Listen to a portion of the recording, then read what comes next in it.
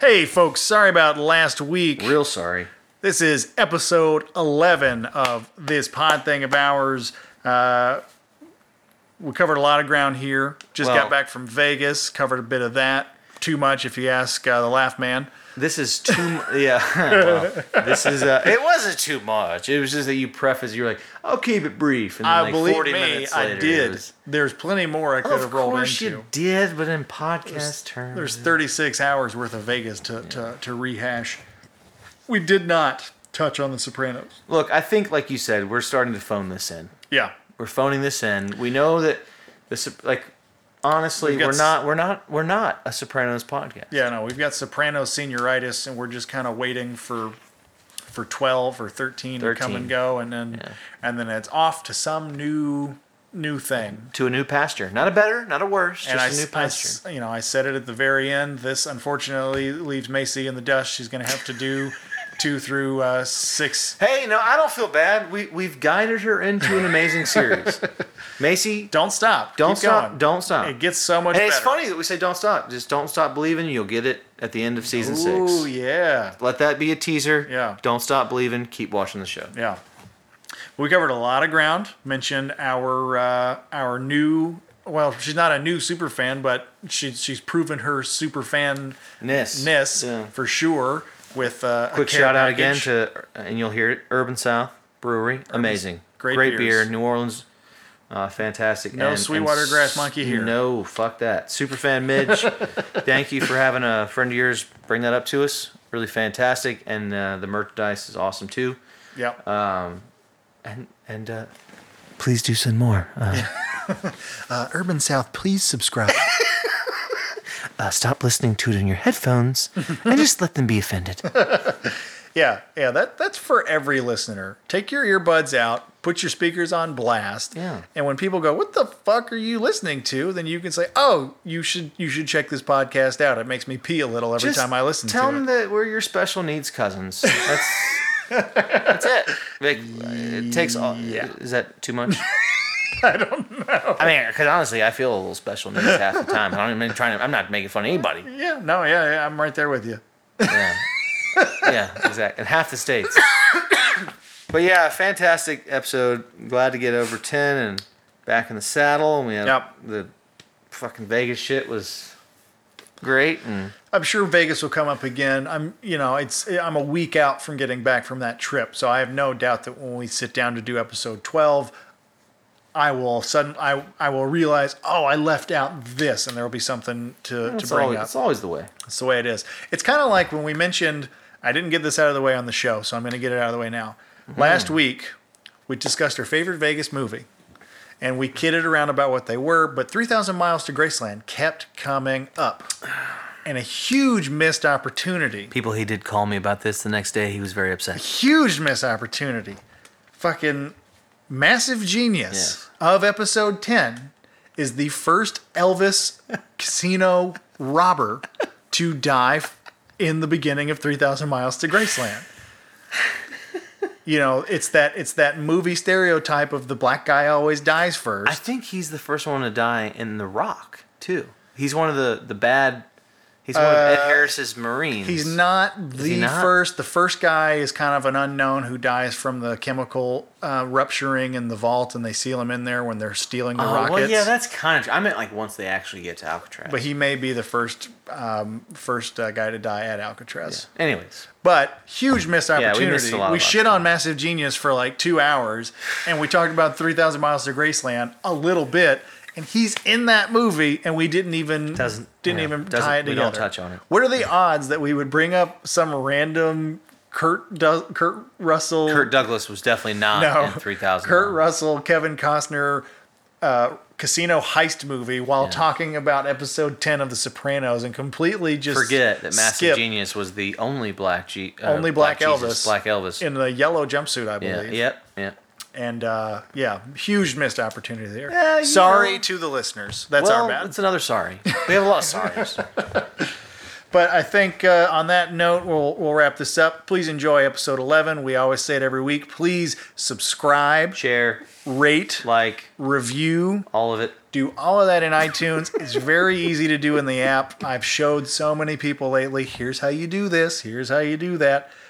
It's what will help the show grow. I mean, literally any review, even if you hate it. Yeah, and you want to give your honest opinion. Activity on our corner of iTunes makes a difference, whether it's good or bad. Yeah. So if you hate it, please give let it us a star. know. Yeah. So on that note, enjoy episode 11. We'll see you next week for episode 12. Until then, this is TPTO signing out. Woo!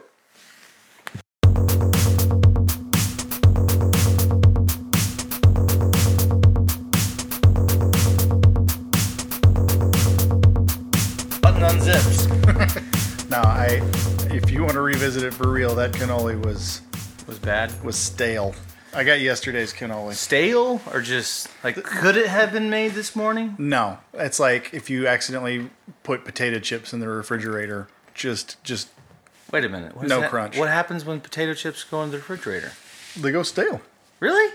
Never done that? No, well, no. I've never opened a bag of potato chips. No, but like and put them in the refrigerator. I think like the times it's happened, it's like they were in a to-go container, like probably tortilla chips, and we weren't paying attention. We just put everything in the fridge, and then you open it up the next day, and the tortilla chips. I'll just be honest with you. I'm not trying to interrupt, but when we started the podcast, number 11, big time. Yeah, my wife decided to FaceTime. Literally like a minute before. Moments before. She wanted to podcast the family in Los Angeles with the baby. Totally understood. So now all I'm telling you to do is to take the volume up because I've already told her that's ridiculous that you've done that. Like you knew, like you saw her. I was like, are you? It's interesting timing for sure. Like I'm going to go upstairs while they're doing this sound sensitive thing. Yeah, and I'm going to call people in Los Angeles on FaceTime, which requires a speaker. It's like, you know what we're doing down here. I understand that you want to kill time, but that's why I interrupted your story and I gave you the old, I'm not sure what this is. I don't think you got it. It was me pointing up the butt. Like, just telling you to raise the volume. Yeah. I think we're okay. I can see the levels. We're good, but we're going to hear it. You've listened to these podcasts. I've listened to these podcasts. This podcast would not be this podcast without some background noise. Random background noise. Yeah, and I'm sure Cold Cut's going to come down. We're going to hear a jingle jangle of the dog collar in a second. You've lost an area rug in here, so we're going to have more click-clacks of the toenails on the ground. It's going to be different. But, sorry to interrupt you. You were saying. Chips go stale in the fridge if you put them in there. So, like, if you accidentally put some tortilla chips from a takeout Mexican restaurant in there, you pull them out, you bite into it, there's no crunch. It's crunched less. And that's the way that cannoli was. Crunchless. I still ate it. Was it tasty? It tasted fine, but it needs a little bit of a snap. Okay. I agree with that, but the thing is, I don't even like them. I do this because it's like one of the first traditions we had. Yeah. But I'm not a huge fan of the... It's not something I would order like you do. It's not like when you go to a place, you're like, I got to have that cannoli. I don't have to have that cannoli. Well, before the... Choco Taco all day. I would rather... Is that an ice cream thing? Is that an ice cream thing? I've never had one. It doesn't look appealing. To me, I've seen them. It looks like it's... Do you see the shock in my face right now? I do. You've never had a Choco Taco? No, because it looks like an ice cream cone in the shape of a taco shell. And that's exactly what it is. And I don't like ice cream cones. I go for the bowl every time. I don't ever get ice cream on a cone. I just want to stop this podcast altogether right now. I don't like the taste of the ice cream cone, whether it's the white fluffy one or the waffle cone. I don't like the taste of them. Oh man! Like I'm not here for ice cream and cardboard. I'm here for episode 12. What we're gonna do is we're gonna have a Choco Taco tasting. I'll try one. Yeah, and you're gonna okay. As a backup, let's get some eclairs too. Everybody, Brent's going to eat the entire Choco Taco because he's gonna realize what a dumbass he is for not having ever tried one. What else is it? It's a. I'll be honest with you. It's not. I'm talking it up a bit much. It's a cone. I'm guessing dipped in chocolate with vanilla ice cream in the middle. So it's a cone. Yeah. Right. And I don't want to give these fuckers free airplay because they don't need our They don't need our 24 listeners to push their stock. But it's a cone, vanilla ice cream stuffed into it. That would be your taco insertions. I'm with you so far. And then they take that and it's like they roll it the top end in chocolate. Mm-hmm. So it's not completely chocolate covered. It's just Right. the top of the Choco Taco is covered. Right. And then they roll that into peanuts. Okay. And inside of the vanilla ice cream is like swirls of fudge. Okay. Well, that's acceptable. If at some point all I'm biting into is a taco of ice cream cone and vanilla in the middle, No, it's not that. I'm gonna lose interest. Yeah, real and you fast. would. It would be too bland. But if there's a fudge swirl, Let's put it this way: in okay. middle school and high school, you had your levels, your of ice cream. Yeah. Right. So any idiot with two 50-cent pieces, 2 quarters to rub together, could have a strawberry eclair. yeah, Right. That was like you're poor, but here's an ice cream. yeah. Right. The Choco Taco. That Well, was- I'm talking about the eclair popsicle. Yeah, that's The what I'm chocolate talking. one? Okay. Strawberry eclair, the chocolate eclair. Yeah, I That always was- liked the chocolate one. I love. Hey, I not didn't bad. deal in that kind of. I could go to the other side of the tracks for the ice cream. Yeah. You And I gotta dealt, and I go downtown for the ice cream. in terms of public school ice cream nostalgia, it doesn't get any better than that sad little cup with vanilla and the chocolate swirl, and they give you the wooden like tongue depressor to eat Yeah, it with. no, our school was just wide enough that we didn't have those. I seems like I had that maybe in the Cherokee County school. Is it racist? Should we do? Is that our first deletable? I don't know. Might be. We'll come back. We'll figure But it out. The cheapest item we had, there was the wooden scoop. I had it in Cherokee County, and it was all white. Yeah, true enough. But there was that. It was, but I think ours was like even classy by those standards because it was like Bluebell. But this was not that. Tastes like the good old days. Yeah. I remember our old childhood home. I love that song. I hate that song. Every time. Clean fresh Flowers air growing and flowers growing in Beyond the our fishing hole. Yeah, all of it. field. Bluebell tastes just like the good old days. Fuck Bluebell. Sorry. Bluebell, please do subscribe. Change your fucking song, Bluebell. Yeah, it's not 1927. You got to get Florida Georgia Line to do a new version of it. Can you give me with that? Bluebell country ice cream. Roll down your window, eat some Bluebell ice cream. It's Saturday night, we're wearing our jeans, we're gonna get a fuck on. Fried chicken and Bluebell ice cream. Sometimes we hang out in Florida, sometimes we hang out in Georgia. Either way, we're gonna eat Bluebell ice cream, bedazzled jeans. Nailed it. I don't know about you, but I'm feeling like 11 strong. 11 is a trend breaker. It's a trend breaker. So the odd ones have been tough, but I think this one's on track. I saw Florida Georgia Line live once. My family loves them, and I don't get it. Yeah. But they love them. They opened up for Tim McGraw. We were going for a Tim McGraw show, and Tim McGraw was good. But Florida Georgia Line is just like, ooh, this dance of, is it hip hop or is it rock and roll or is it country? I don't know, but everybody's having a good time. It's making my stomach turn a little. Okay, so here's my thing about it. It's a tough one. You hate sports. I don't hate it. It's just not. It doesn't pique my interest. Right. You're bored by sports. Right. I love college football more than anything else. College game day, Florida Georgia Line is damn anthem.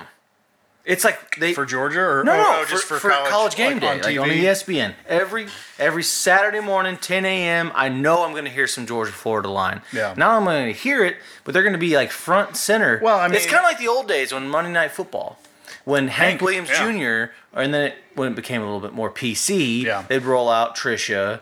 Or what's that? Faith Hill. She did it for a while. Now it's Carrie the Underwood. fans need to be reminded of how we do it around here. But that's my point. So every Saturday morning, I know I'm going to hear some Florida Georgia Line. They're going to give it's a country, yeah, Bulldogs, all that shit. They really are pandering. And let me get to my point. They are pandering. Yeah. But the wider point is, I don't listen to their music. No. But I don't hate them for their success. It's like, yeah, they're a band that probably started wanting to do real music. In their minds, Yeah. they probably wanted to be Leonard Skinner. Yeah. They probably wanted to be the Allman Brothers.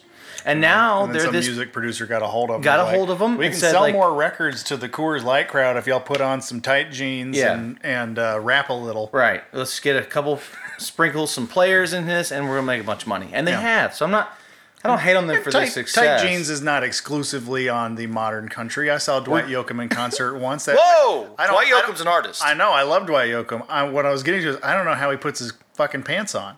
Because he's the dude's in his probably 50s or 60s. I don't want to digress too far, but Dwight Yoakam and Sling Blade might be one of the great. He should have won an Academy Award. Dwight Yoakam in The Panic Room. I don't know about that, but Dwight Yoakam in Sling Blade should have won an Academy Award. Everything Dwight Yoakam is in is fantastic. Do you remember Sling Blade? I do. When he's saying, "Was he a retard? I can't even eat." Is he one of them drooling retards? I can't have that. I can't even eat around one of them drooler retards. But anyways, he's in something that I saw recently where he's a bad guy asshole, but it's kind of comedic. And as soon as I saw him, I was like, "Fuck it, it's Dwight Yoakam." I love Dwight Yoakam. We went to see him at that venue up in Gwinnett County, the indoor country music venue. Let's get back to what I was saying. So in middle school ice cream. Anyways, back to this boring ass ice cream. Give me a bomb pop and call it a day. The bomb pop was 75 cents. That was a step up. But the Choco Taco was $2. You had to make a these are people that don't have fully developed frontal lobes trying to say... Is this basically a drumstick in a different shape? Yes, but that's not the point. You had to ask yourself. So, like, for people like me who did... The drumstick's only $1, but the shape is not as appealing as the taco. The name brand. Yeah. It was an early lesson in branding. Yeah. It's kind of like, you were cool in my age if you had a Tommy Hilfiger shirt. Couldn't afford that, you get a nice Old Navy shirt. And you try to finesse the crowd. Same thing happened here. There is they're probably both made in China. Oh, they're all made in China. Side by side. Yeah, absolutely. But the point, what I'm trying to say now is that when you walked away from that ice cream, when you sacrifice, so for people like myself who weren't on the lunch plan, you paid day to day or you brought your own. Mine was about 50-50. Mm. But when you came to school and you're like, okay, I have $5 to eat lunch today. Mm. Do I pay the $4.25 to get the full lunch? Whatever that shit may be. I'm going to go ahead and give you the up finger. Yeah, I'm going to raise the volume because they're up there having their FaceTime fucking live video. You should go in the bathroom or something. So bad. We should just do this podcast from the bathroom one day. Save time, all of it. It'll be more echoey. Anywho, we'll wrap up the ice cream conversation by saying there were more days than not when I sacrificed having shitty chicken fingers and fries that came in like a shitty plastic case. That I just said, fuck it, I'll get a $2 slice of pizza. Yeah. And I'll take the other $3 and get my Choco Taco, which was $2. What'd you do with the extra $1? I don't think I probably saved Gatorade? it. Maybe. Or Fruitopia. Which our school told it. That, it's healthy. You need healthy options, it's right? Got fruit in the title. It's not Coca-Cola. Don't disregard the 60 grams of sugar. It's sugar fruit water. I loved the a la carte line at my high school. You could get pizza. You could get. They had these cheese sticks, but they're not like mozzarella sticks. It was like undercooked pizza dough with mozzarella cheese in the middle, and they were sort of square on the edges, like Hot Pockets, and fused together. So you got 2 at a time with a side of marinara, and you had to kind of rip them apart to eat them. There's no way it was healthy. But they were fantastic. But those were like hit and miss. Like those were like a special once a month. But you could always count on chicken fingers. You could always count on bean burritos. Ooh. And you could always count on pizza. And the fourth staple was French fries. Maybe straight, maybe crinkle, but always fries, always crispy. And at the top of the buffet glass counter, the sneeze shield, they had a big old thing of that orange seasoning salt. Oh, yeah. Which goes back to my story of Adam snorting some. You could just kill everything in that stuff. And then you slide down to the end where you pay. You grab a $1.25 Gatorade. What a ripoff. And you're on your way to your table. Good. But Good stuff. Well, let's transition to some more interesting topics. You mean to tell a Vegas story? So, as we know, to our 24 followers, the Golden Voice spent a good deal of time in Las Vegas. WFUCK out here in Lost Wages. Here with the Golden Voice and the Laugh Man. We came back broke. I didn't go. Actually, I'm still broke. Actually, I didn't come back broke, but I had to buy fucking tires the day I came back. So what I did come back with is gone. But give us. Don't get too long-winded. Give us the best. I'm gonna do three. I got a little mini thing. I'm gonna do 2 highlights. All right. Mini thing. This is not even Vegas related. On the way to the Atlanta airport, Dad and Banks are hungry, so we stop at a Hardee's. And I found out that my old man... Hardee's, please do subscribe. I found out my old man frequents this Hardee's quite a bit. Oh, wow. Because when we get up to the window... name. When we get up to the window, the ladies inside like, you ain't getting no steak biscuit today?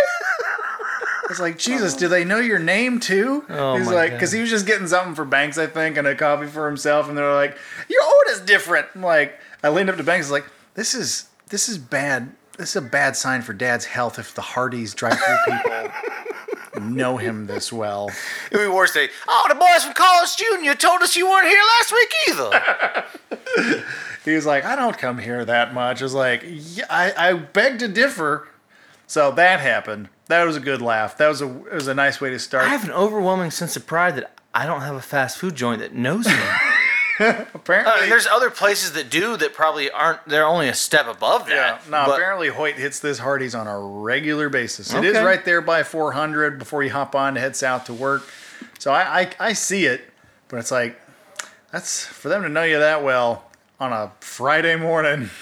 It's like you're here too much. Yeah, that's too much. Yeah.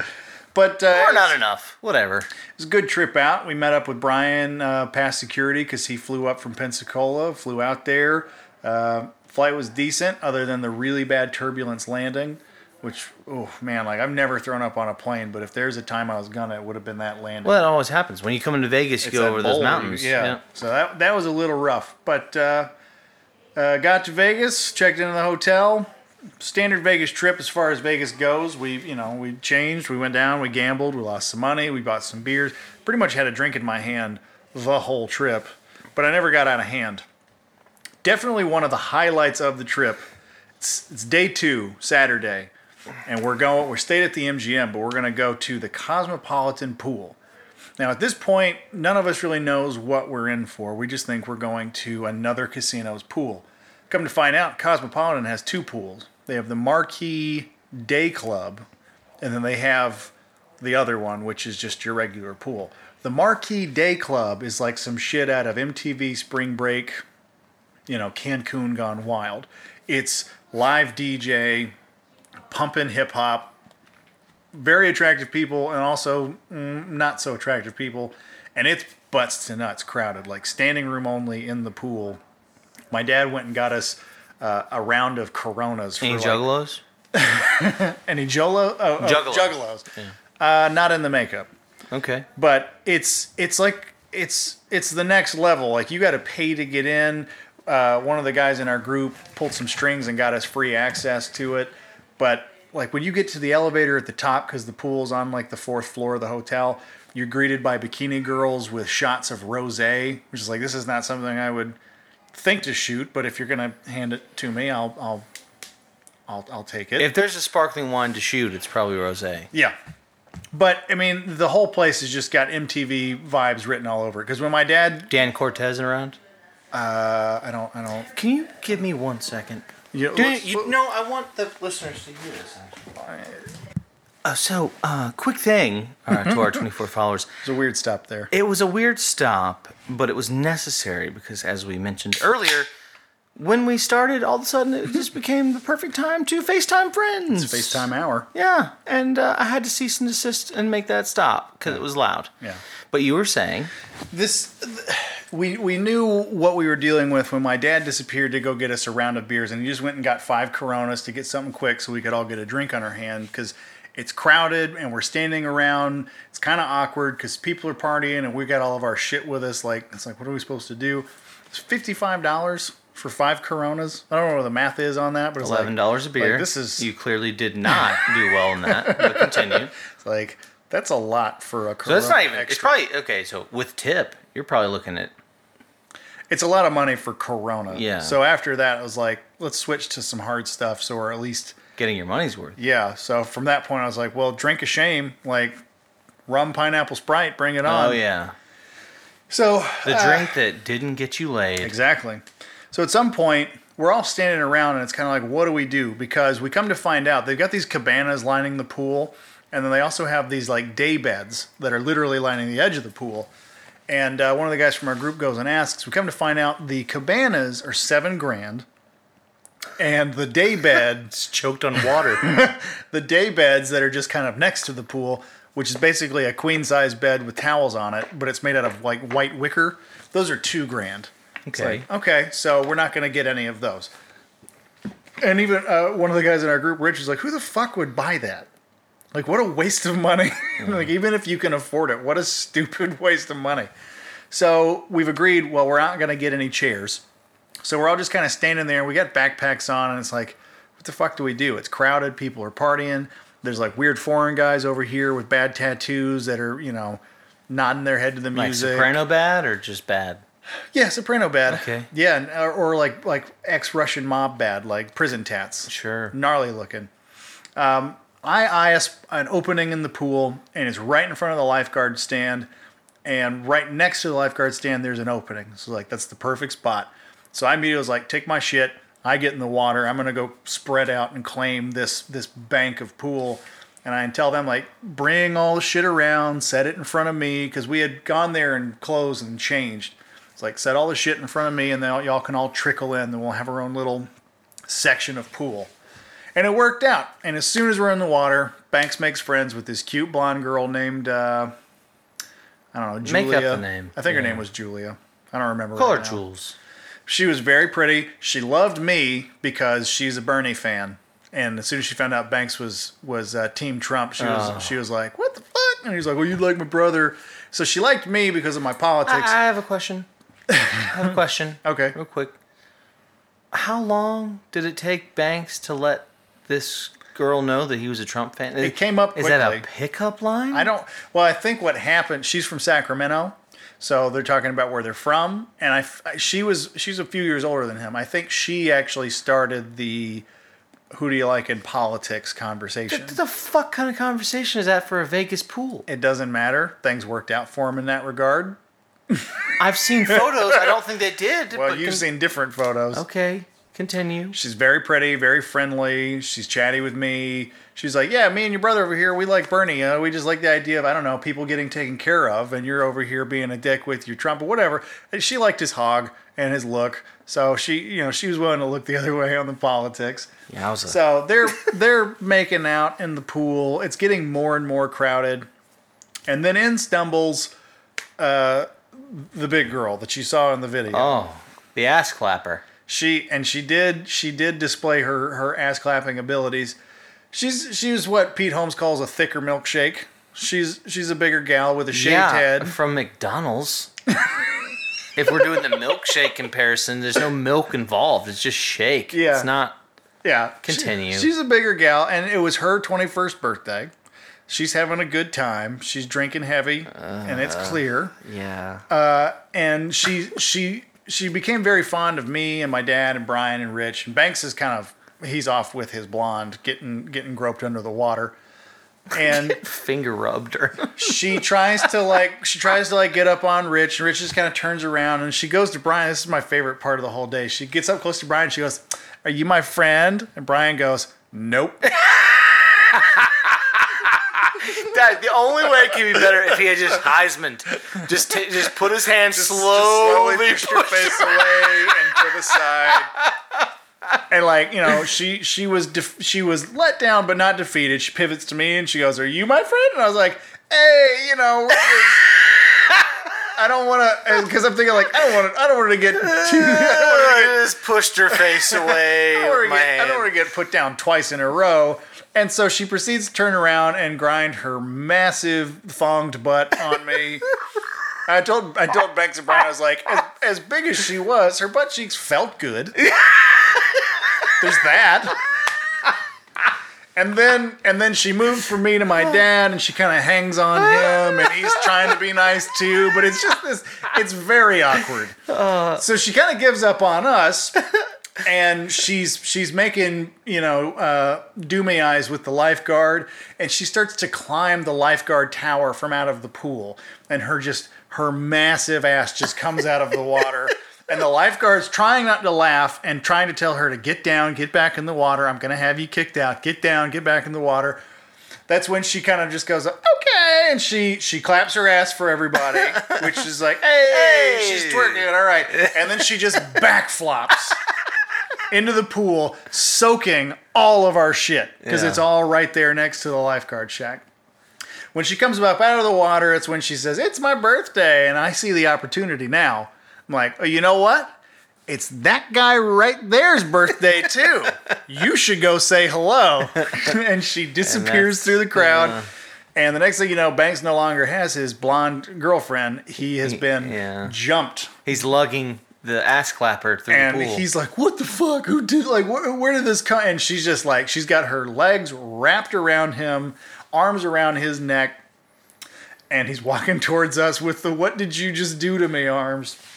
And he gets told by security, by the same lifeguard, like, put her down. And he does. And then she has my dad fix her bikini top because it was falling off. Which that was funny to watch. And then he helps her go find her sober friend and kind of gives her a forewarning, like, she's gotten warned a few times. Maybe get her under control. He comes back. We all have a laugh about it. Then we all go to light up our cigars that we had bought for the pool. And as Rich is lighting his, security shows up out of nowhere and says, you can't smoke in the pool. Mind you, everyone's smoking around the pool. It's just in the pools. And no. So we had to waste a cigar. It was interesting. At some point, we had to tell Banks, like, hey, we're going to go gamble. We only committed to being here for a few hours. And his blonde girlfriend was very upset that we were taking him away. But they exchanged. She got over the Trump part by this.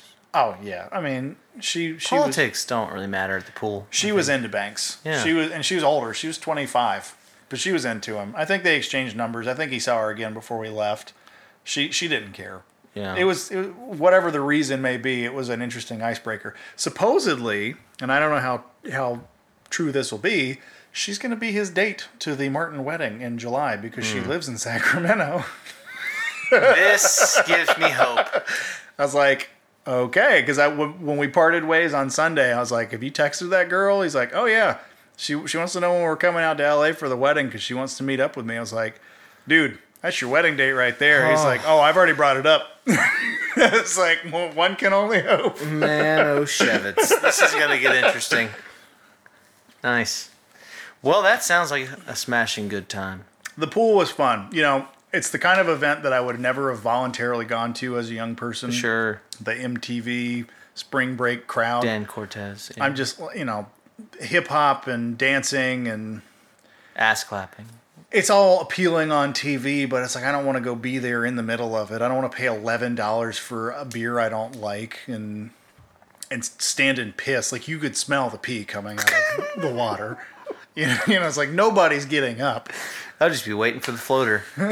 Someone's going to shit in this pool. So it's like, this is really cool. It's a fun experience. It's not one I would have gone to as a 21-year-old to like rage and meet girls. But as a 31-year-old who's past that phase of life. It honestly sounds like the kind of pool party that AJ would be Absolutely. At. Yeah. It was like something out of Entourage. I'm just tying it in the Sopranos. Yeah. It's like a half-hearted thing. But I do imagine that like if AJ had gone on to his club promotion and that would have inevitably failed, which it would have, he would have found his way at some kind of Vegas pool. Well, this was straight out of Entourage. And Entourage has plenty of Sopranos tie-ins because of the whole Meadow-Soprano turtle relationship.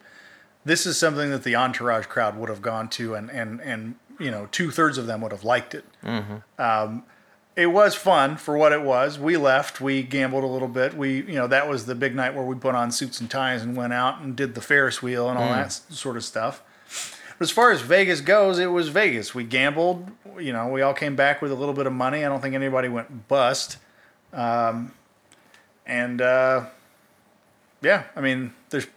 plenty I could go into that the group probably doesn't want me to go into. Yeah.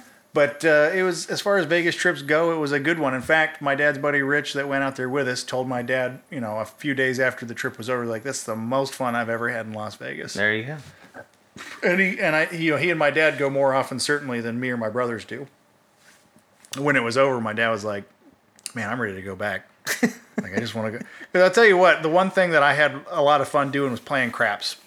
You just kind of get hooked into that. And if you get a hot shooter, it's just like, fuck, this is fun. Yeah. Never really did get that hot shooter. And we had some shitty dealers at one hotel. But, playing craps was fun. People watching was fun. That is Vegas. Yeah. People watching. The best way to button it up, though, was the flight home. And I'm gonna have to mention these people because I'm probably gonna tell the one girl I gave her a shout out. We sat with the sweetest people you have ever met in your life on our flight home to Atlanta. I'm on 4 hours of sleep. I went to bed at 2 a.m. the night before. Dad woke us up at 6 to grab our shit and be in the lobby by 6:30 because the flight's at 8. We got to be at the airport by 7, no later, whatever. So I'm on no sleep, and this girl that really reminds me of my sister-in-law gets on the plane, but she's covered in tattoos, which is not my sister-in-law. And then this older guy is right behind her. He gets on, and they're on my row. I'm on the aisle. He's in the middle. She's on the window. And we start talking right away. Could not be nicer people. And her best friend is over there sitting next to Banks. And Banks is just charming her big time. Comes to find out that she's like in her 50s, but she doesn't look it. She looks like maybe 30 at the most.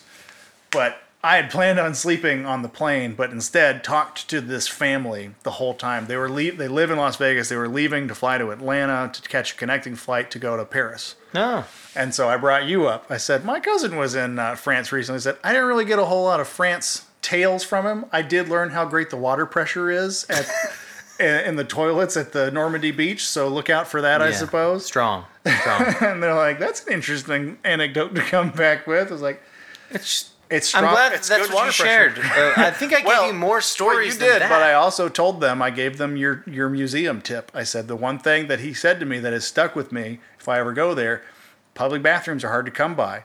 You get that clean ones. Clean ones. Yeah. You get that museum pass that you can go to any museum, and you got a clean bathroom in like every corner of Paris. Everywhere. And they were like, that is an insanely good idea. It's a very good idea. Because what they're doing is they're flying out there, and they're going to kind of do like an 11-day trip around Paris to all these other smaller cities, and then spend 3 in Paris. Yeah. I was like, when you get to Paris, it's like $120 US. Well, it's 120 euro, which is about 160 US dollars. I misremembered that. I was like, it's all good. Get that pass. They're going to buy it anyway. You got a bathroom anytime you need it. Super nice. Even if you don't like art. Yeah. It's worth it for the clean bathroom. And we did it.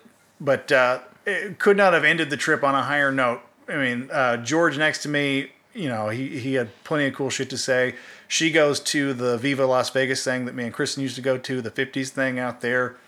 Had a ton in common with these people. It was that perfect scenario of, you sit next to people on a plane all the time and hardly say 2 words, and we didn't stop talking until we landed. And even then we kept talking, and then became Facebook friends with Anna on my row, and really cool people. And there's Hickman's being talked about in Paris.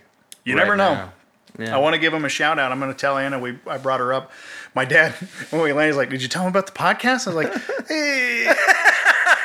It's like these people have I made a really good impression on these people. I'm glad you mentioned that. Some people ask me like, "Oh, I heard you had a podcast." I'm like, I do. I do and I don't. I do and I don't.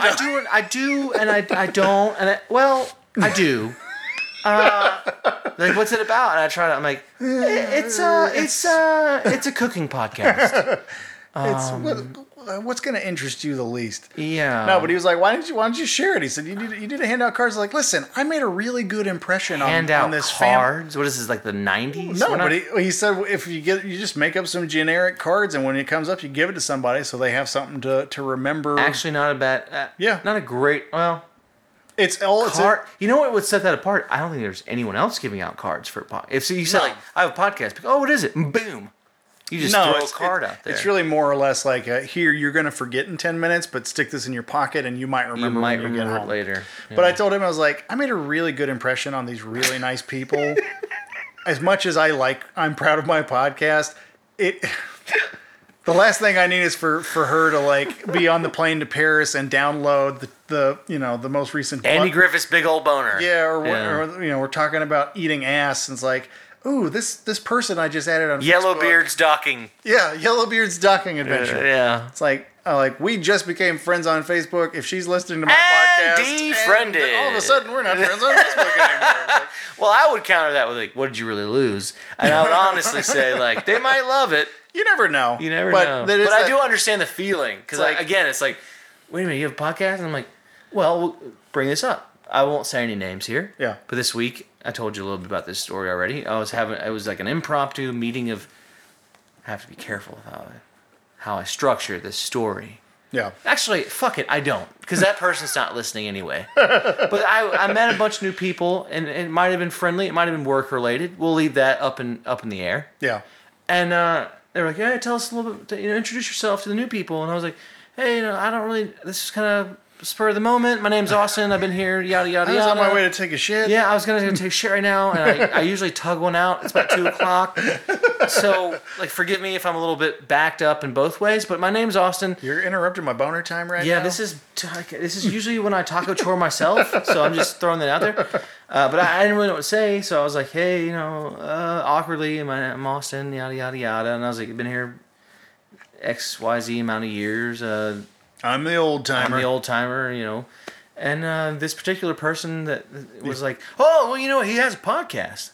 And I was surprised. Yeah. Because I didn't think he knew that, right, for one. And two, it was just like, caught me more off guard than being brought into the meeting that he would know that.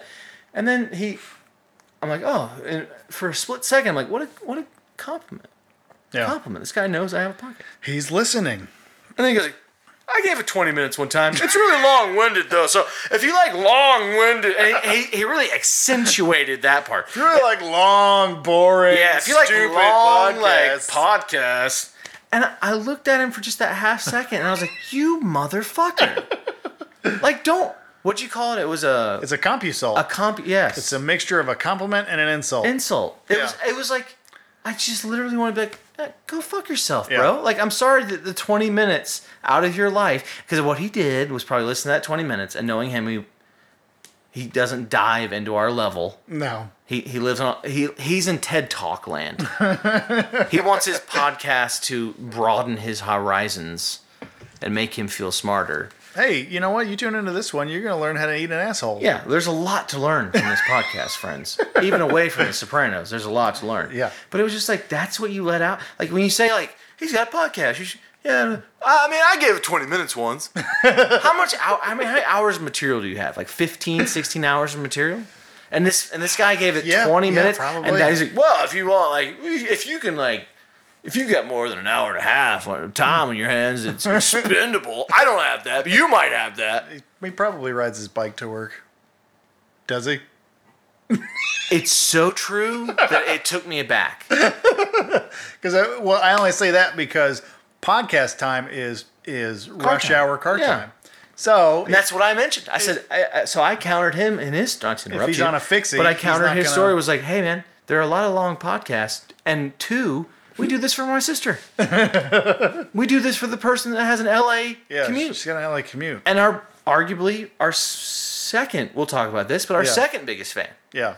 And it just not everybody's riding a fixed gear bike to work. It literally chapped my asshole. I was like, you fucking piece of shit. Like, he's got a podcast. It's good. It's not great, but he's got one. And it's really long, so, like, if you want to waste some time, that's basically what he was saying. Like, if you want to waste some time in your life, like, okay, sorry I don't have a TED Talk. So sorry. You go, thank you? Like, I'm sorry. I'm sorry I'm not Gary Vaynerchuk here to tell you how to run your business into the next generation. I'm sorry I'm not Grant Cardone. Go fuck yourself. It was just pissed me off. But anyways, that was... But yeah, the podcast is polarizing, so that's our point. It was like when people say, oh, you have a podcast, I'm like, Well, yeah, I mean, the flight from Vegas to Atlanta is 3.5 hours, I think. Yeah, barely. Just long enough for Andy Griffith's big old boner. And... Well, no, the point is that's not enough time to establish whether or not this new friend understands your sense of humor. Sure. Because you're making plane conversation, and albeit good plane conversation in this particular case, but it's like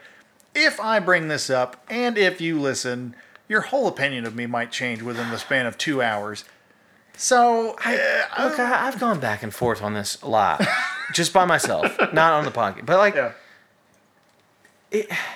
they have to realize that, on some level, even though this is just you and I talking, this is a show. Yeah, there are elements of this that we would not enter. Okay, it's just as much us as it is when you were having the nice conversation with your plane friends. Yeah, but this isn't really you in the same way that probably was not. No, you're right. There's no way to justify. This is us.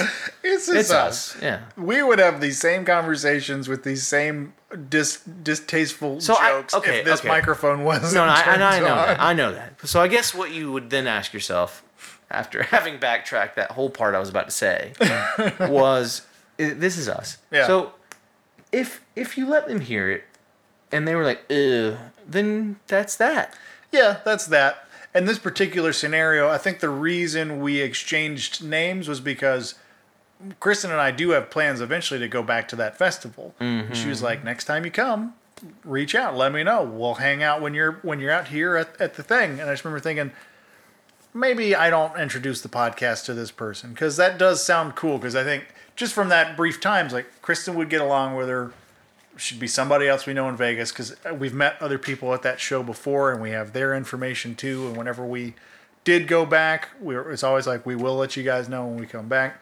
So, but the bigger point being, if we're going to build this podcast, if we're going to grow our fan numbers, we're going to pick up, 10 and we're going to lose 12. Like, it's just the way it goes.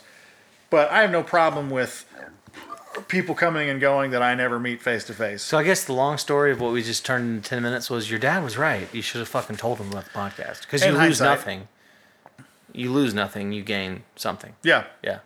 Well, I think I will, because there was a specific shout out, I think I will send Anna a message and say, "Hey, I have a podcast. Mentioned you and your family on it because of the flight back. Take a listen to episode 11. Maybe skip 4. Go to the 40. It's 42 minutes in. We're going to start this episode. Yeah, let's get Sopranos. We talked about this on 10. If you're here with us at this point, you know that we're transitioning off this very soon. But this is episode 11. Nobody knows anything.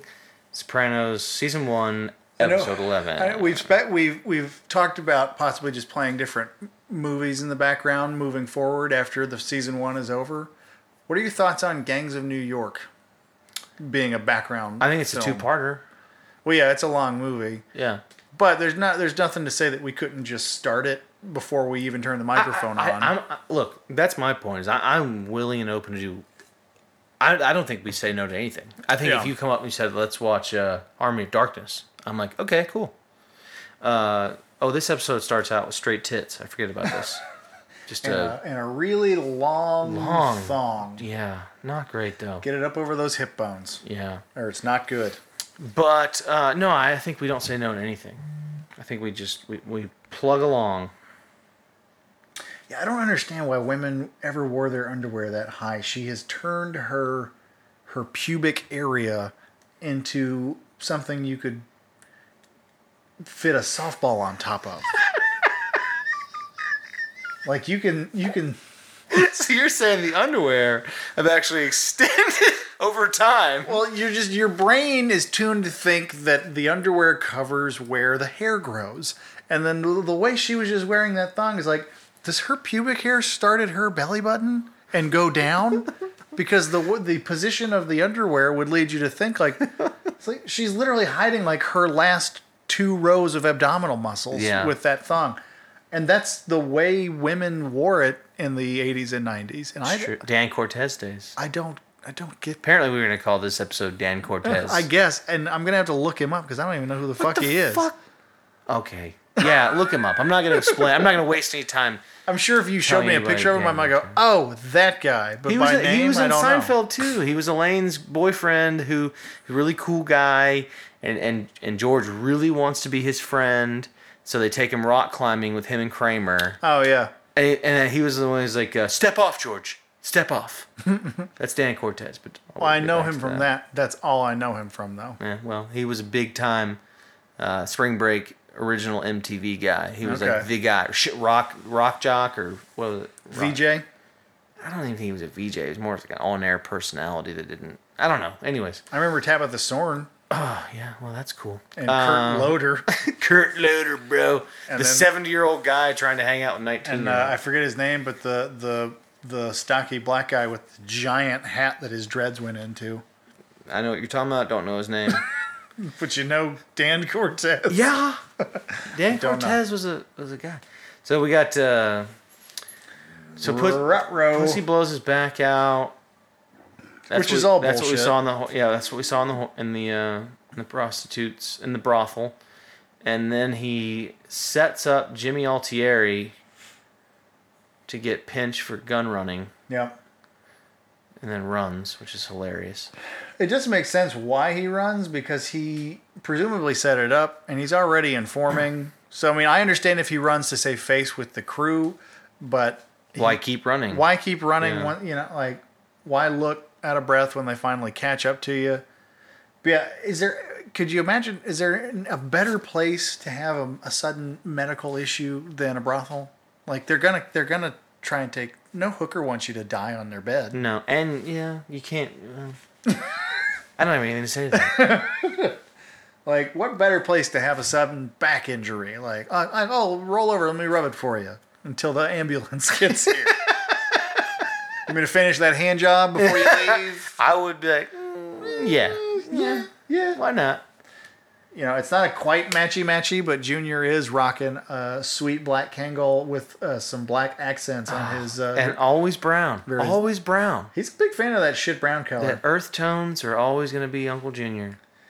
And he's got those. I love Junior's glasses. I think if I ever have to wear glasses as an older man, I'm gonna go for the Junior Soprano. You should actually start that brand. You probably have some trouble with HBO, but yeah. So now you got Kevin McAllister's dad. Peter McAllister. Peter McAllister, the father. Um, Jinx. he is the on the take for Tony because he owes him a large amount of gambling debt, and he is about to tell him.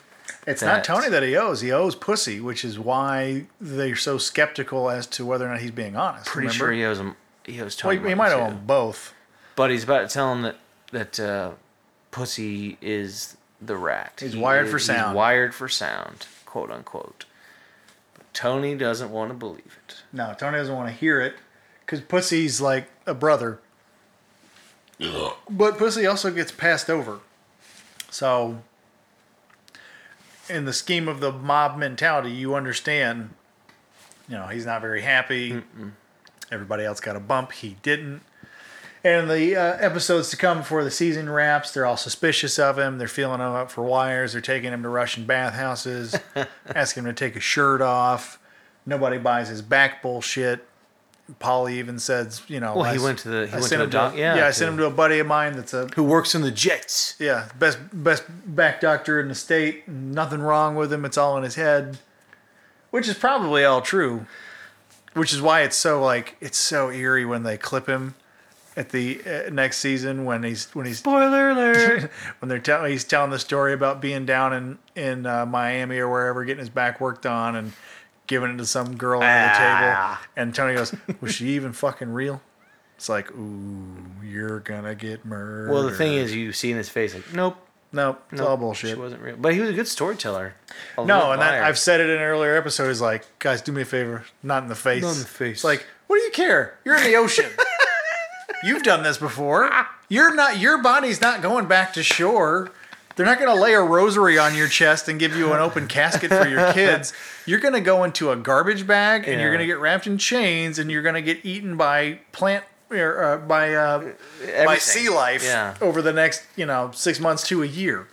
Like, what do you mean not in the face? Like, please, as quickly as possible, right here in between the eyes. Honestly, if someone had a gun in your face, who knows what you would say? I might be like, could you just not my tits, please? Can I jerk off real quick?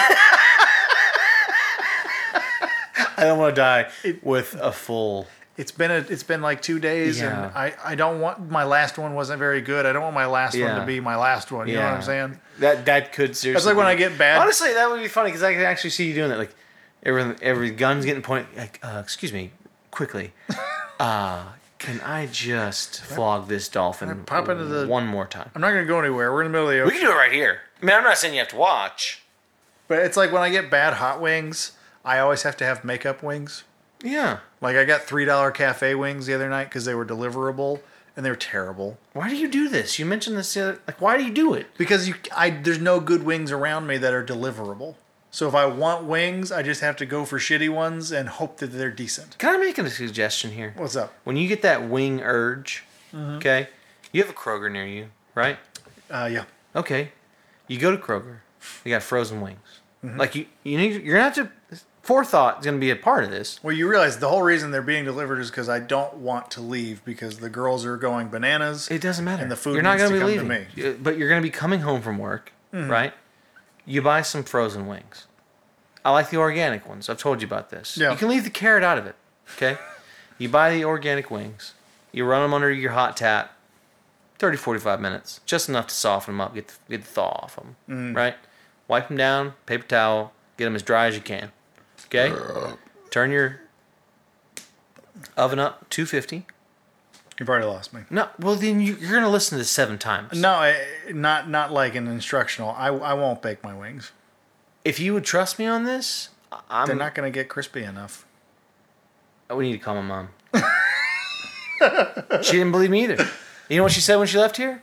Those are the best wings I've ever had. And they were as crispy as if they had been fried. Okay. So just hear me. I'm going to give you the scientific process to how this works. One, it's healthier. You're going to love this. There's no fried, and they're baked, and they're just as crispy. You go to 250. Okay. You take those dried off wings as much as you can. You're not going to be completely. Yeah. Put them on a tinfoil sheet. Okay. Fat side up. So if they're flat, you know what side that is. And then for the drums, you can see where the fat is. Yeah. Put them in the oven. Those go in for about 25, 30 minutes. That 250, that low heat will render the fat through the meat. Okay, so they're not gonna get dried out.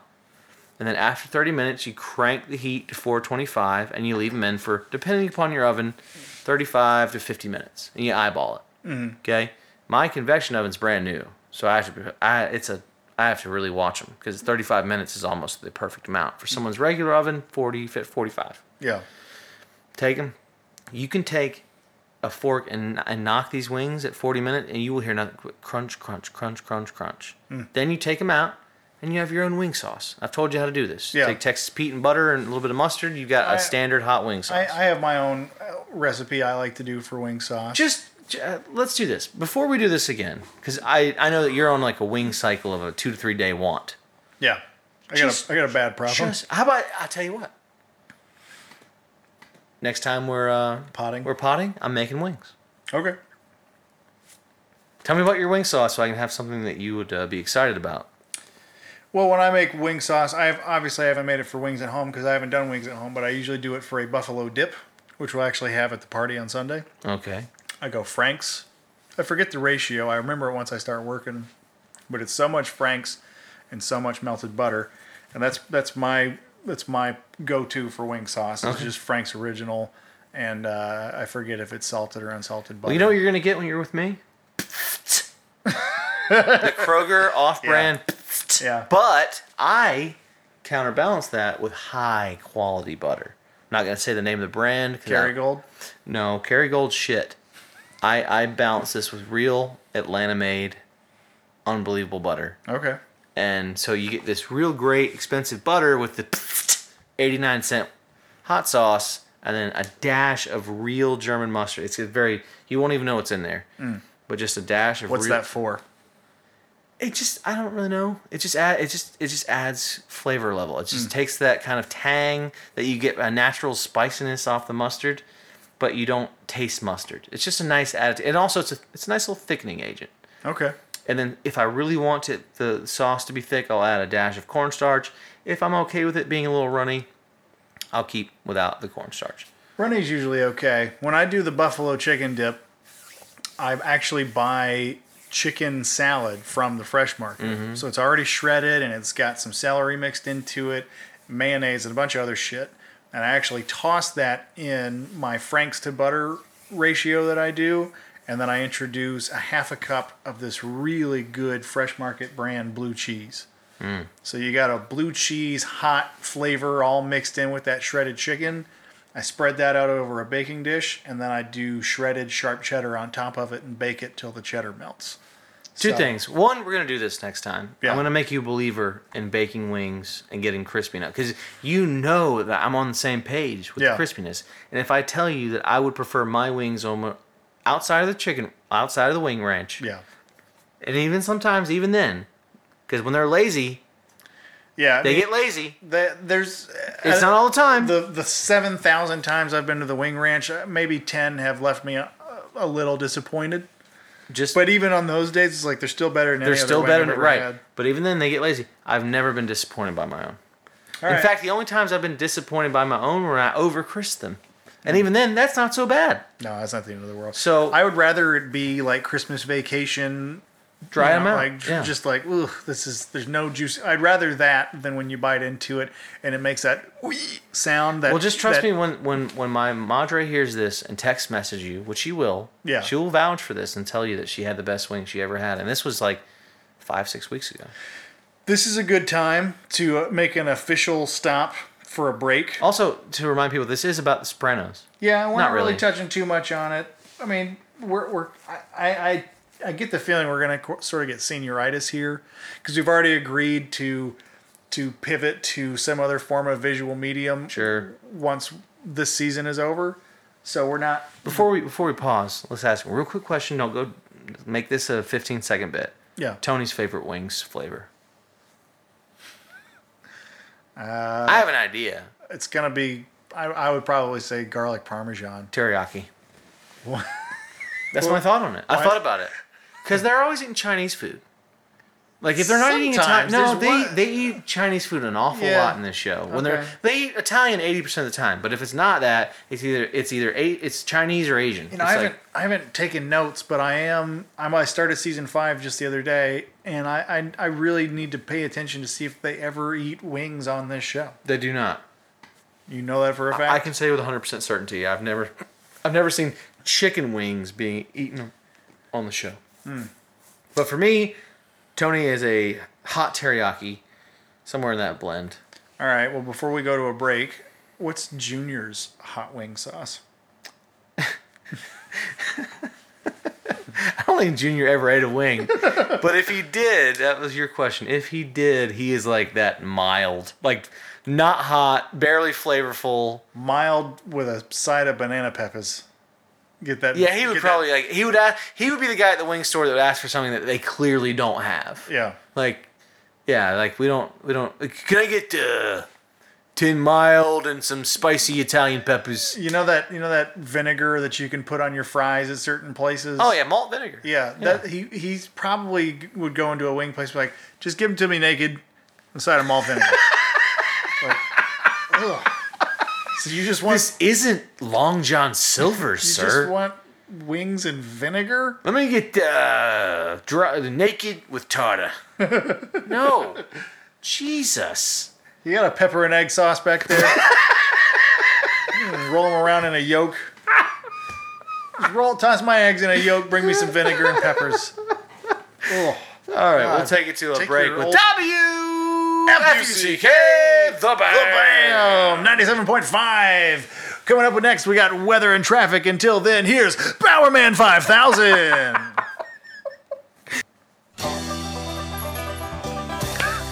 Thanks for ruining our intentional dead air cold cuts. Anyways, we're back from our PP break. But we're back with a... You know why we had the PP break? We had the PP breaks to the weekend. Hash out a very special thank you. No, we had the PP break because of why we had to take the PP break. Oh, we had to take a PP break because we've been drinking a shitload of Urban South beer straight out of, is it New Orleans? New Orleans. New Orleans? Well, no, not New Orleans. You don't want to piss anybody off. New Orleans. Okay. It came by way of a friend. Midge, superfan Midge.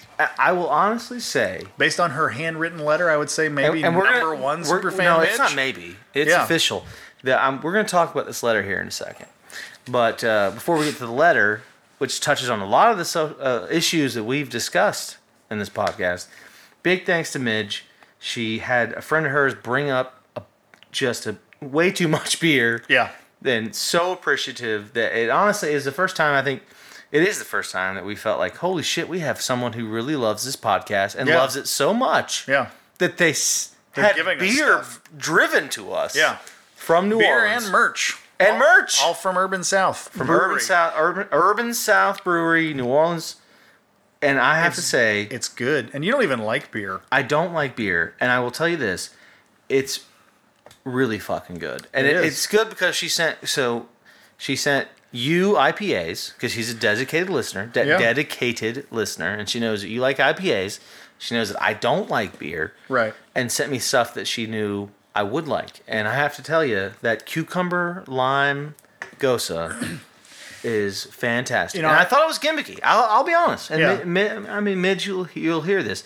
I was like, cucumber lime Gosa, like that seems a little bit hipster.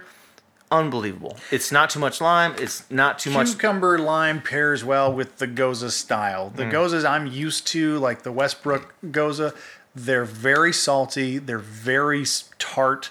But they are perfect for hot weather because they usually only have like a 4 to 5 alcohol percentage. This one's 4. And you back that with like a tequila shot poolside, it's perfect. Perfect. Yeah. Goza is the perfect summertime beer, especially if you're going to the beach. When Kristen and I have gone to like the Gulf before, I always try and get 12 or 6 if I can find Gozas. Usually Westbrook because that's all you can find around here. This one, I took a sip of yours. I didn't love it on that first sip, but I was also in the middle of drinking an IPA, which is kind of a weird combination. Yeah. I have no doubt that the cucumber lime, I think it's paired with a little tequila on the afternoon. It's geographical for you. I think if you had this, if untainted, if you had been poolside after a nice taco, not a chore, just taco. Yeah. You would have been like, wow, soft shell. It's very good. But yes, thank you so much to Urban South Brewery and specifically to Midge for having that driven up to us. Superfan Midge. Superfan, the number one superfan Midge. And speaking of number one superfan, not only it's in writing. I mean, she wrote this letter. This letter could have easily gotten her grounded, and she wouldn't have been able to go to the popular kids party. Circa 17 years old. This is amazing. Whenever you got in When's trouble. the last time? Honestly, when my friend brought me the beer and it came with an envelope. Mm-hmm. Not Midge, but the friend that she had to drive it up for us. Yeah. When I got that, I was like, holy shit, a handwritten letter. I felt like I was in 1872. Yeah. This is why handwritten letters in the mail are still so hot. And I would tell all of my friends that you should definitely do. And I'm getting a text from your wife. Oh, from my wife? Yeah. Should we hit pause? No, she's worried about you because you did not send a text to her. I forgot to tell her that I was turning the phone off. I'm saying he is here. I am here. And very sorry. I am queer. Get used to it. Now, I normally text her because I have to put the phone into airplane mode to record. She just responded with a thumbs up. So she keeps it brief. But we'll keep it What I was going to say about this letter, when we eventually have a TPTO office, this has got to be framed somewhere. Yeah, this is the first. I mean, again, pressure's on not to lose it. Look, for those who are listening, and there's probably not even 24 of you now, but this is why I still handwrite letters. And just quick thing, Kristen said, "No sex!" ! With a winky smiley emoji. So if there were sex plans tonight, it is out. It's out. It's 9:00. I'm gonna respond. But what about me? It's Wednesday. It's getting kind of late. But yeah, this is definitely going to be framed.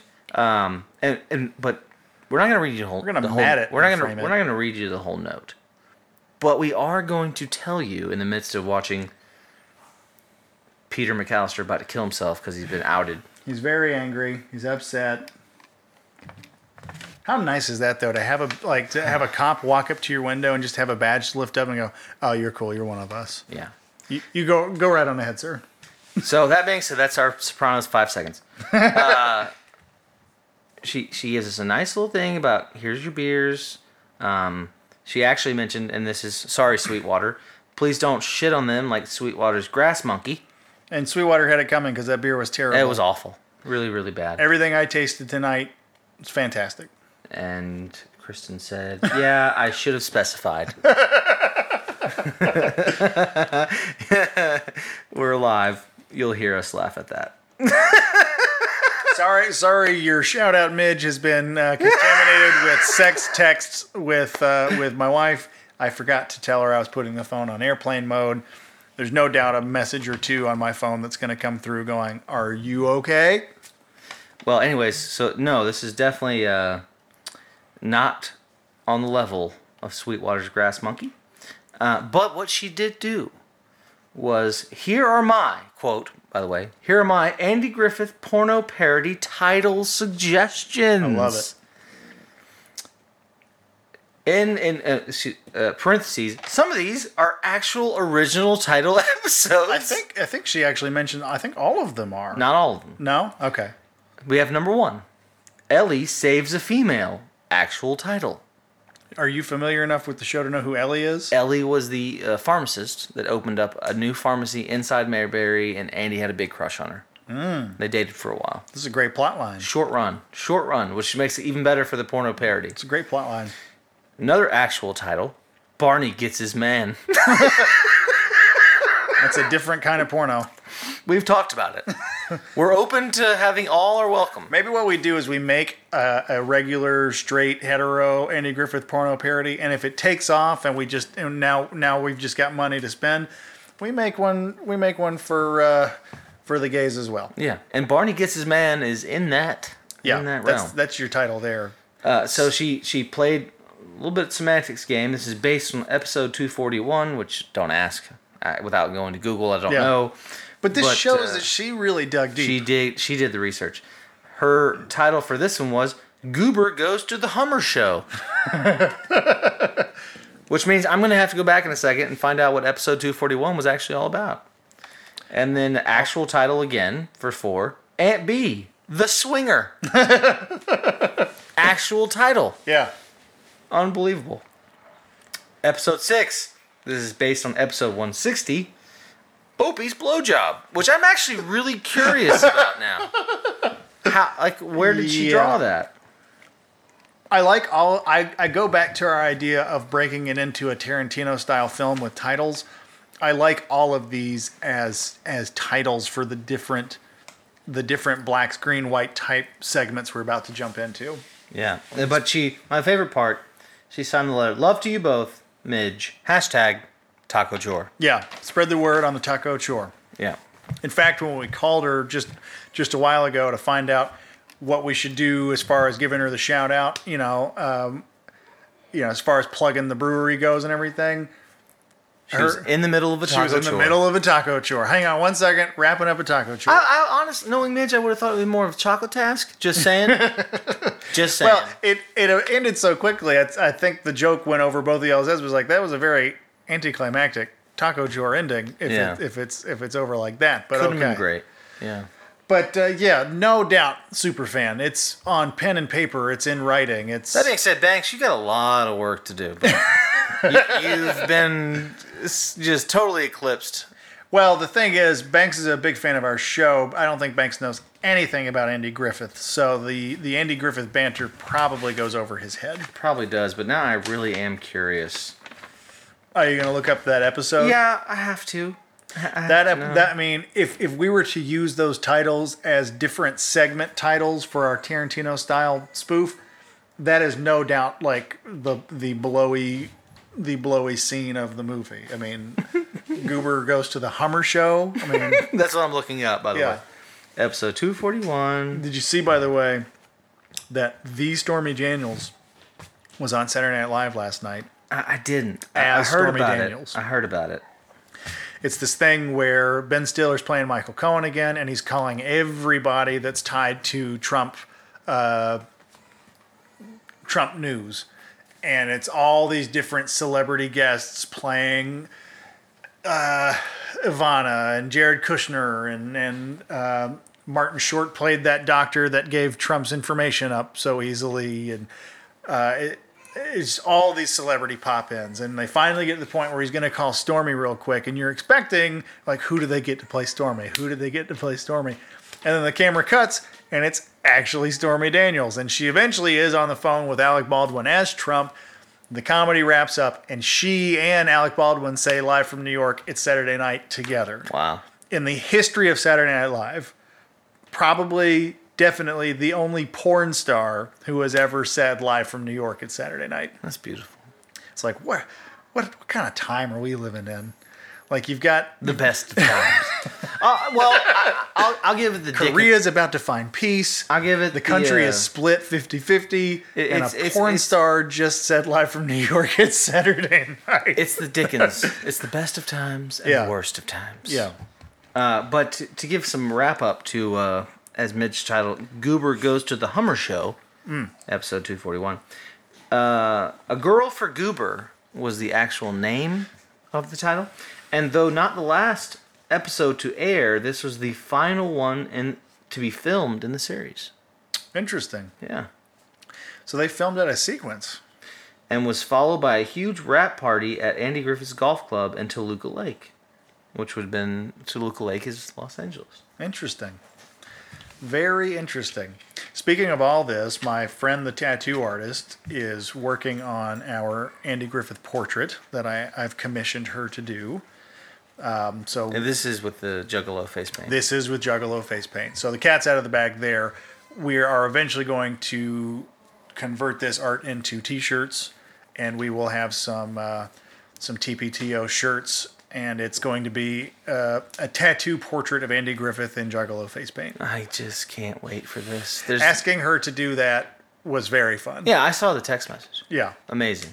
And I even had to follow it up with a phone call a few days later to specify, you need to do it in color because Andy Griffith is not Groucho Marx. There's no distinguishing facial feature that you're going to see a drawing and go, ooh, that's Andy Griffith. So it needs to be in color so that you can show the khaki sheriff shirt, maybe even a little bit of the badge. It needs to somehow or another be distinguishable that, oh, that's Andy Griffith from the Andy Griffith Show. But he needs to be preferably in the fat guy of the two from ICP's clown makeup. Yeah. Whatever his name is. We had Shaggy 2 Dope and Violent J. So he's... I think he's Violent J. I don't... Well, what would a Juggalo do? WWJD. I don't know. Yeah. That's a segment we discussed. Like, I don't... What would a Juggalo do? What would a Juggalo do? Huff spray paint? Yeah. Bago. Now that's actually from real life. I knew a kid in high school who was 1 or 2 grade levels above me. Big ICP fan. I don't think I ever saw him in the makeup, but always had a Hatchet Man somewhere or another on his person, and I watched him huff spray paint at a party once and get real dumb.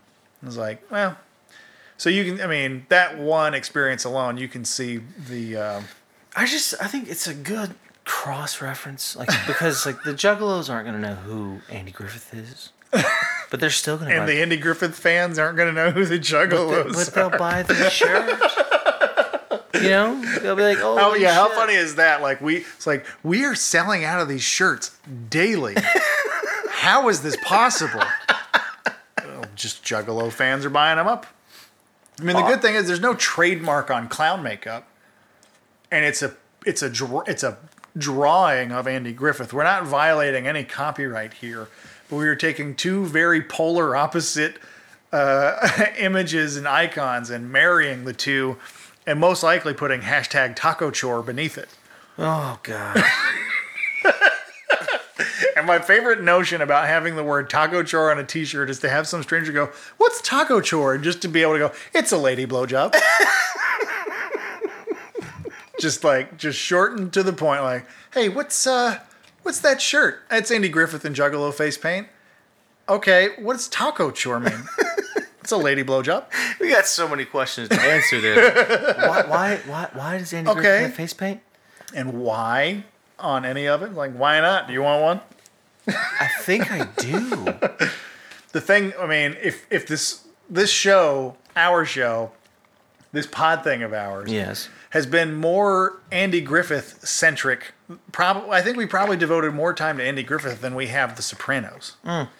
Which actually reminds me that we should probably run some Andy Griffith episodes. That's not a bad idea.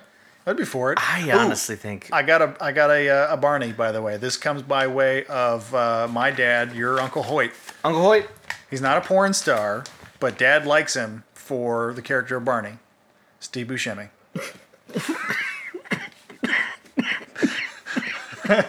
We're going to give the laugh man a chance here to either spit out or choke and swallow his water. It's far flung, but I like it. His career's dropped a bit. I think we might be able to... I gotta say, I think we would have an easier time getting Steve Buscemi at this point than we would Stormy Daniels. She's busy. She's booked full. But Steve Buscemi is absolutely perfect. Just picture Steve Buscemi as Barney and Evan Stone as Andy Griffith doing a scene together. Like, is there a chance that, I mean, Steve Buscemi, for all the different kinds of roles he's done, he is a legitimate artist actor. He takes his craft very seriously. I've heard him in interviews before. Just picture like this like coming across his desk. It's like, what an opportunity. I'll play a fictional version of a fictional character in a porn parody. Oh, it's layered. I gotta do it. Yeah, it's layered. Like, just for the art alone, like, yeah. I gotta go do it. I gotta get a professional fluffer so I'm impressive on camera, and I gotta go do it. But just picturing Steve Buscemi in the Barney outfit. It's just like, is it reaching? I feel like it's reaching. I love it. I think it's a great fit. What I was gonna say is, had the show organically been more Sopranos centric, I think the obvious person to do in makeup would have been Tony. Tony in Juggalo face paint.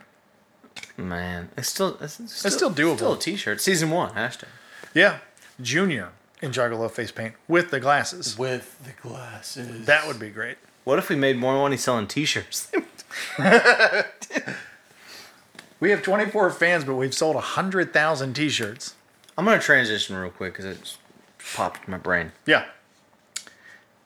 This whole episode's kind of off the rails. No, so but it's fun. Matter. It's a fun one. No sex for you, Kristen says. Oh, okay, good. Yeah, we cleared that up. But I don't recall this when y'all were having children, was the gender reveal a big thing then? No. Well, no. It was a big thing with people who do that sort of thing. We knew people that were having gender reveal parties where you give the note from a doctor to a cake maker and they bake the inside of the cake to be pink if it's a blue, and then when you cut the cake it's pink. Hey, we're having a girl. People were doing that. We're just not those kind of people. Have you seen the new wave of this? Probably not. No. I mean, like, I don't know why it's harping up. Maybe I've seen 2 of them today and I'm just so frustrated at the stupidity. Oh, is this what you were alluding to earlier with your Facebook frustration? Yeah. Okay. Yeah, because we got home. We had a big day. Went to the zoo. Not a big fan of zoos, but it was nice. The zoo is always underwhelming. You get there and the lions are asleep, the elephants are being fed, the gorillas are at the top of the hill, and they're not interested in engaging, and you realize, like, we just paid all this money to come in here and look at ground and sleeping animals and maybe the left ass cheek of I forget the gorilla's real name. I just remember him being Willie B from back in the day. He's long dead. But 2 points there. I will say today we had free tickets. There you go. That's one way to do it. Courtesy of work. And thank you to those people. And we definitely had the most amazing zoo day. To your point, because you're right, 99% of the time you go in there, you see a bunch of nothing. Yeah. It was like we were just ahead of the curve. Like I kept us moving because I was like, we didn't really want to be there that long. Yeah. You know. Thank you, Cold Cuts. But we kept it moving, and it seemed like we would go to one of the pens, whether it was the tigers or the gorillas. Yeah. Or and it was like every time we got there was no one there. Yeah. And we would stand there for a minute, and all of a sudden something crazy would happen. Like a silverback. I got the pictures I posted on Facebook. The silverback, the big dominant male, just walks within 15 feet of us and sits there and stares at us, eats a little bit, stands up. Like, scratches his balls. Yeah, like all of it. I got pictures. Every animal was active. It was like when we would get there would be no one there, and then things would start to happen. And we would say, okay, let's move on. Yeah. And then everyone would be right behind us, and we'd move on. Yeah. And then we would see another amazing thing. But anywho, I came home from that, went down to the pool. I'm just on my Facebook, and these fucking people, I've seen it for a couple years now. These Facebook reveals of gender are getting ridiculous. Like, it's not like you throw a baseball up and the husband hits it and poof, blue or pink, all this bullshit. I'm seeing some of the most ridiculous shit now. It's like, it's so look at me that it pisses me off. Yeah. Like, it makes me hate your unborn child. I don't want to hate your unborn child, but I do now. Yeah. I do. It's kind of... I texted a buddy of mine, and I was like, are you seeing this? And he's like, I told him the whole thing. He's like, I haven't seen it. I was like, go watch it. You're going to love it. And he's like, that's just ridiculous. And I was like, I know.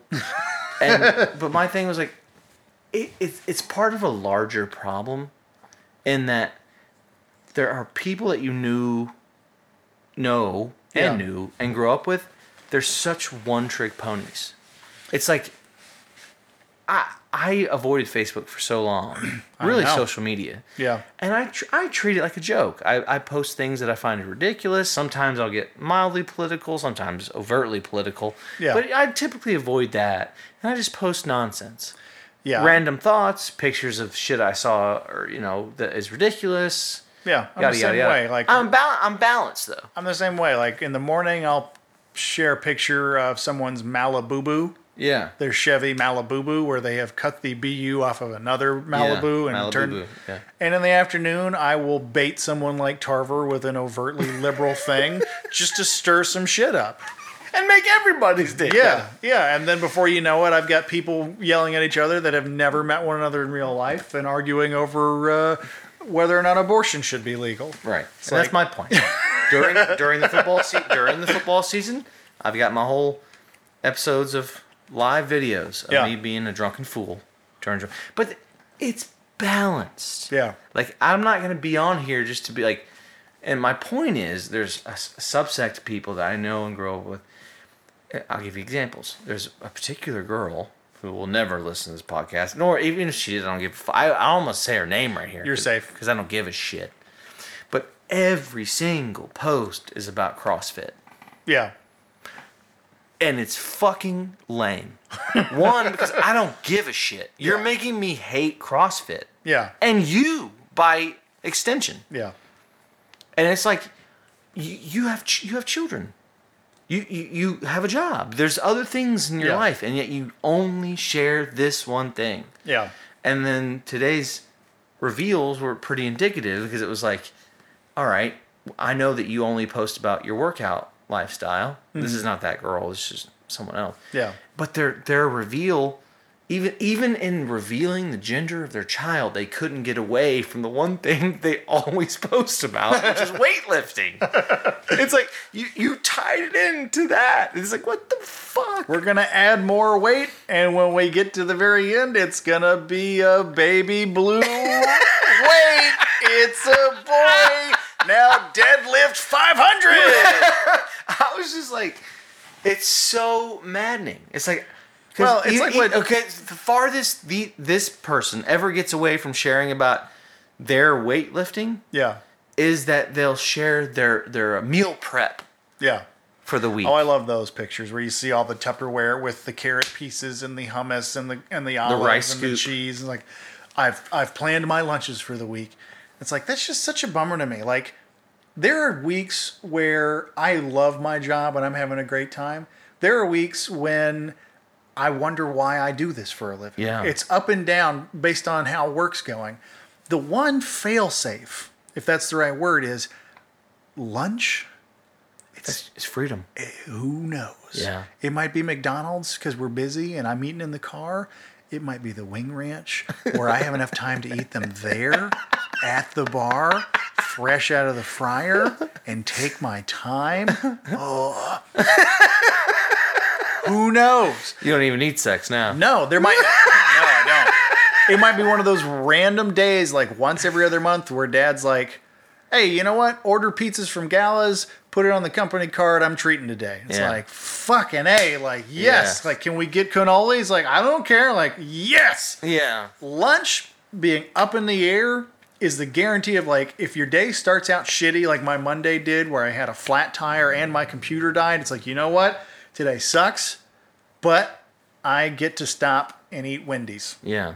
Instead of, today sucks, and the good news is I have a rice cake and some carrot sticks in the fridge that I planned out last night. No. I planned it on Sunday. Yeah, and now it's that Friday. was Monday. And I've had the same fucking thing for 5 days. The even better news is I get to eat that for the next 4 days also. This day just got so much better. I just can't imagine. Can you imagine, like, you don't know this, but you're about to die on a Friday from a cardiac because you take all kinds of supplements, maybe even steroids, so you can lift. But the good news is your last meal is something you pre-fucking packaged on Sunday into Tupperware. Jesus, I argue with Kristen about it as far as, like, take your lunch to work. I'm like, I can't do that because that kills, like, the high point of the day. Yeah. If I'm having a bad day, I get to save it with a good lunch. Yeah. If I came to work with turkey rolls and a bag of chips, I may as well be inside jail getting prison food. Yeah, my problem with that is not that because I'll pack a good lunch, okay, but it's what usually happens, I'll wake up at 8 o'clock. Yeah. And I'll make a lunch, and it could be great. I'm known for my fantastic sandwiches. In fact, this week, Sean, not a super fan, probably not even listening anymore, probably not even a fan, so fuck him. But Sean, the Golden Voice, Sean? Yeah, the guy that thought you had the golden... Yeah, he's not listening anymore, I'm pretty sure. But I made this delicious... Well, they are long. They are long, yeah. 20 minutes. I mean, if you like long. But I made this amazing sandwich. It was a kind of a Texas toast thick bread, and I did a lettuce so the bread doesn't get soggy. Yeah. And then fresh cut I do shaved ham. I don't like thick cut ham at all. So I go further away from that. As thin as you can get it, which is basically shaved. You don't even get slices. You're just pulling off. Yeah. Ham, real thin sliced tomato, real thin sliced onion, and then mayo and mustard. You gotta do it that way with the ham, because if it's too thick and you get a fatty piece, bad. It gets all, like, it's no good, chewy. And I'm a sandwich guy. That's what I do. I take pride in almost nothing outside of sandwiches. I mean, if you thick sliced turkey, fine. You gotta go thin on that. Yeah. So I made this delicious looking sandwich I have in the office, and he just keeps looking at it. He's like, dude, that shit is beautiful. Like, aesthetically. Yeah. He's like, that's a really beautiful thing. I was like, yeah, well, I don't take recess. I didn't go to recess when I was a kid because I don't play. Yeah. When it comes to sandwiches, In that case, you made a lunch to look forward to. Yeah, but that's my problem. And the point of this conversation is that when I make my lunch, and I go to, by the time 10:30 rolls around, I've eaten my lunch. You know what I'm saying? Because it's like it's not the doubt of where you're gonna eat is gone. What are you gonna eat is gone. Everything all the equations have been matched. So my problem is when I see 10 o'clock roll around, I'm like, it's almost 12. Yeah, I can eat. I can eat, and I eat, and then 4 o'clock, I'm fucking starving, and it's just like. Taking your lunch to work is killing the spontaneity of lunch. It is. And lunch should be that spontaneous. If your day is not going well, you can save it with some chicken fingers from Zaxby's. Or if you're in Cobb County, you can head over to Otter's. Oh. Or if you got downtime, you hit the Wing Ranch. Or there's a new Marlowe's Tavern that opened up in Brookhaven. Patriarch's Bar and They Grill. got their lunch special. You Here's the other problem before you continue. You eat at 10 because you have your lunch, right? Yeah. And then that's the fucking sporadic weird day where someone comes and says, lunch is on me. Yeah, yeah. We ordered 18 pizzas. And you say to yourself, like, well, I'm not going to fucking miss out on I'm not even hungry. I'm gonna gain weight today. I'm overweight, and I've already eaten. I ate my lunch at 9:30. I ate my lunch was at 9:30. That was fucking dumb, but I knew I was gonna do it. It's weird. I actually ate. You know what? Lunch. I could use 3 slices of pizza, and now you've eaten. So you ate at 9:30, and then what does the fat guy do? You say, well, that was breakfast. Yeah. Right. It wasn't fucking breakfast. I ate my ham sandwich and my chips and my my half a thing of Pringles.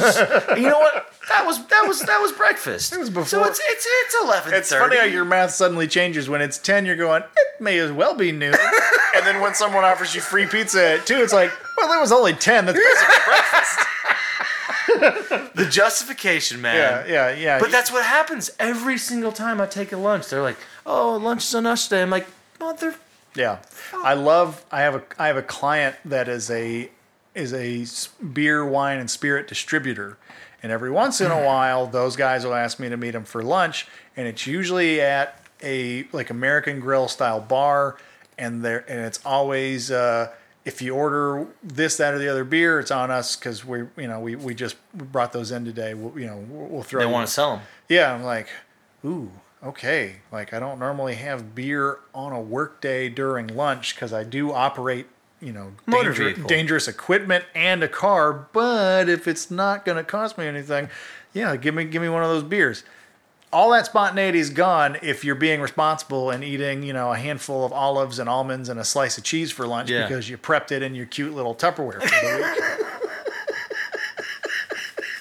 week. To go back to your point, Pete Holmes has a great phrase about people who don't think they're ever going to die because everyone is the star of their own movie. Sure. Like, I just ordered a book from Amazon recently that's actually pre-order, so I won't get it until I think May 21st was the estimated date.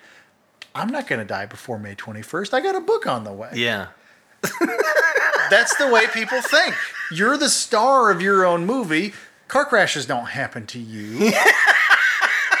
Seatbelt death doesn't happen to you. You're the star of the movie. That's the way everyone thinks. And Facebook and social media in general is an exploded version of that narcissism where everyone's putting their best foot forward, their biggest smile.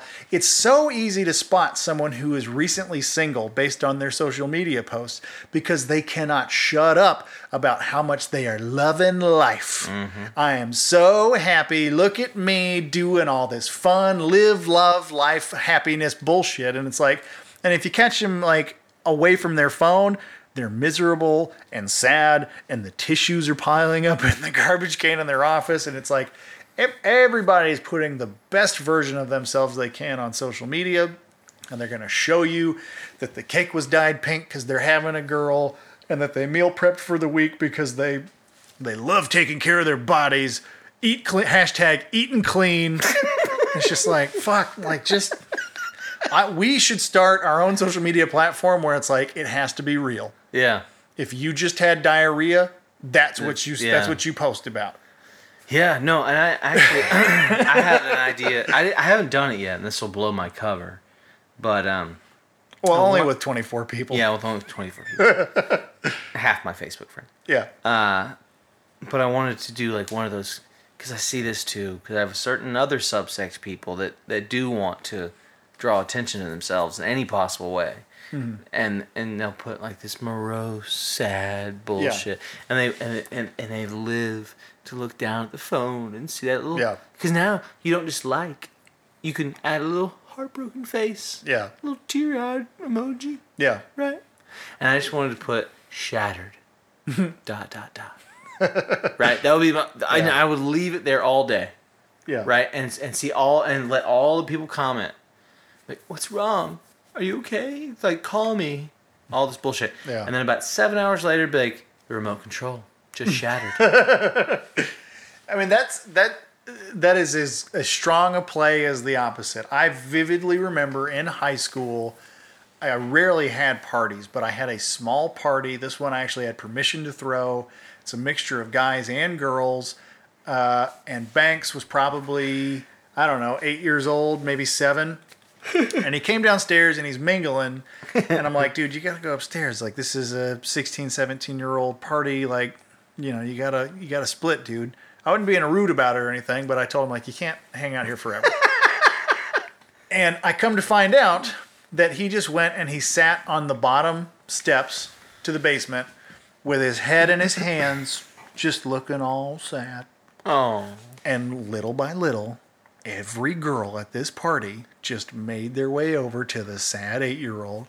What's wrong? Why are you so sad looking? And before you know it, every woman at my party is sitting on the stairs with baby Banks consoling his broken little 8-year-old heart. And it's like, motherfucker, like, what? Am I right? It's bullshit. Cold Cuts knows. And it's like, and he knew. I was like, you knew what you were doing. It's like, oh yeah, I knew. I got them all over to me. It's like, that, like, you can go big or you can go low. Either way, you're going to get attention. But, you know, everybody is their own star, their own bullshit. So that's why when they're So not to wrap up, because I don't think we're done, but I think we should test this.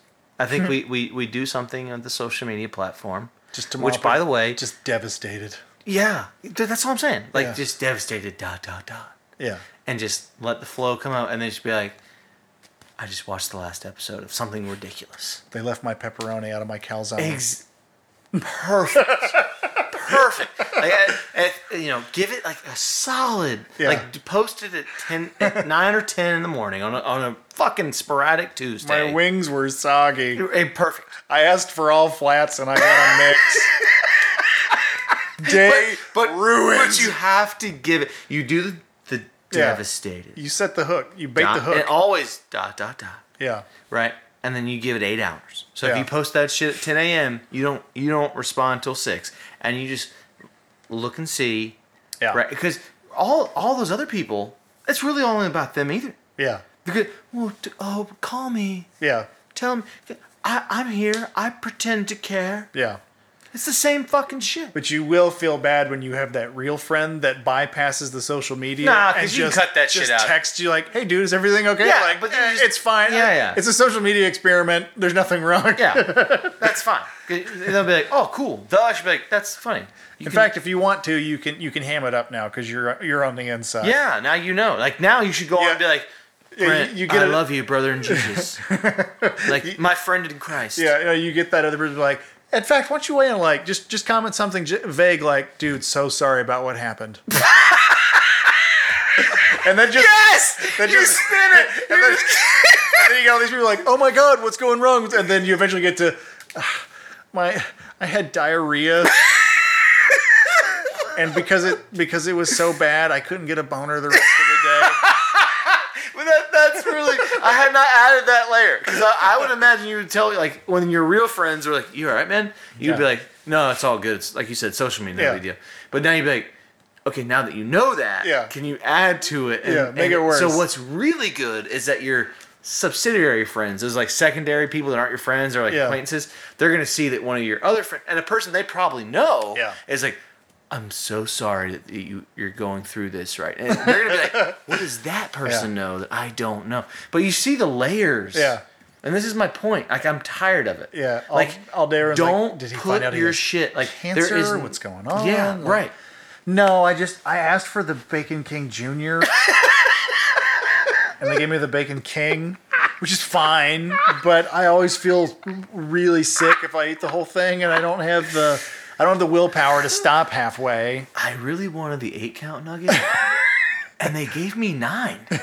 You know how sometimes your Chick-fil-A fries, you get that one potato-y one that's not quite done all the way? Yeah, I got the curly fries at Arby's, and I had 2 regular fries in there. It was bad. It was tough. And they tasted like the potato cakes. Which is bullshit. It's not good. Because it's just sorry to vent, guys. sorry to air my personal shit on Facebook. But that's what I'm saying. Like, I'm so tired of it. Like, stop putting, like, you're just me. Yeah. Like, stop that shit. No one cared before, and just because you put it out there now and you get all this... Well, they talk about this with phones. People are addicted now to that call and response, to that immediate payoff of picking your phone up and seeing all these notifications of so-and-so liked this, so-and-so hearted that, so-and-so smiley face this. You make a post... and then you get payoff, and whether you realize it or not, your brain is getting a little hit of dopamine every time. Yeah, well, I was gonna say that you see that. well, it's not to it's the pleasure center of your brain. Right. I saw a psychologist talk about this openly. Yeah. When you put something on social media, you wait. Yeah. You have your phone right in front of your face so you can see that little red 1 pop up. Yeah. The little red 2 pop up. And every time it happens, your brain is it's the same endorphin or dopamine release, like if you were on ecstasy. You're getting excited when you log on. Like if there's a day where you make a post on Facebook that might be something as basic as like a picture of your kid, and then you get swept up in work and you're busy, and the next time you log on isn't for 24 hours. When you get 200 on, likes. You see like a little red beacon with like a 42 in it, and it's just like, oh my God, 42? Oh, I gotta sit down. And then you click on it, and it's just like, yeah, all these people clicked like when they were scrolling through their shit, and 7 of them gave a mention or added to somebody. Well, it's like this week, you posted something, and I put thoughts and prayers on it. I don't remember the context. It was a joke that I knew you would get. Yeah. I don't remember. It doesn't matter. The point was... I wish I could remember what I posted. We'll figure it out. But it was a total joke, because we've had this whole back and forth with Tarver. It was because of my tires and my computer. Yes, I posted, my post was like, how could so many things go wrong in one day? Yeah. Because every time I turned around... And you asked about, was there something out of alignment or something? Yeah. And I said thoughts and prayers, because I knew you would get it. Yeah. Like, sorry, life's hard. What I said was, is something in retrograde. Retrograde. One of my buddies... Which is also false. Yeah, one of my buddies on Facebook posted something a long time ago. Said, the easiest way to survive Mercury in retrograde is to stop believing in astrology. One, because it has we're not going to go into the scientific, we're not building on the science guy. It doesn't fucking exist. No. Your day is not bad because Mercury's in retrograde. Your day is just bad because that's called living. Yeah. But anywho, there's a great joke from stand-up, Anthony Jeselnik. Yeah. He's not great, but he's actually really good at writing those quick one-line, like, disturbing punchlines. Well, he's really good at misdirection. Yes, and that's what I'm saying. He takes you down one path.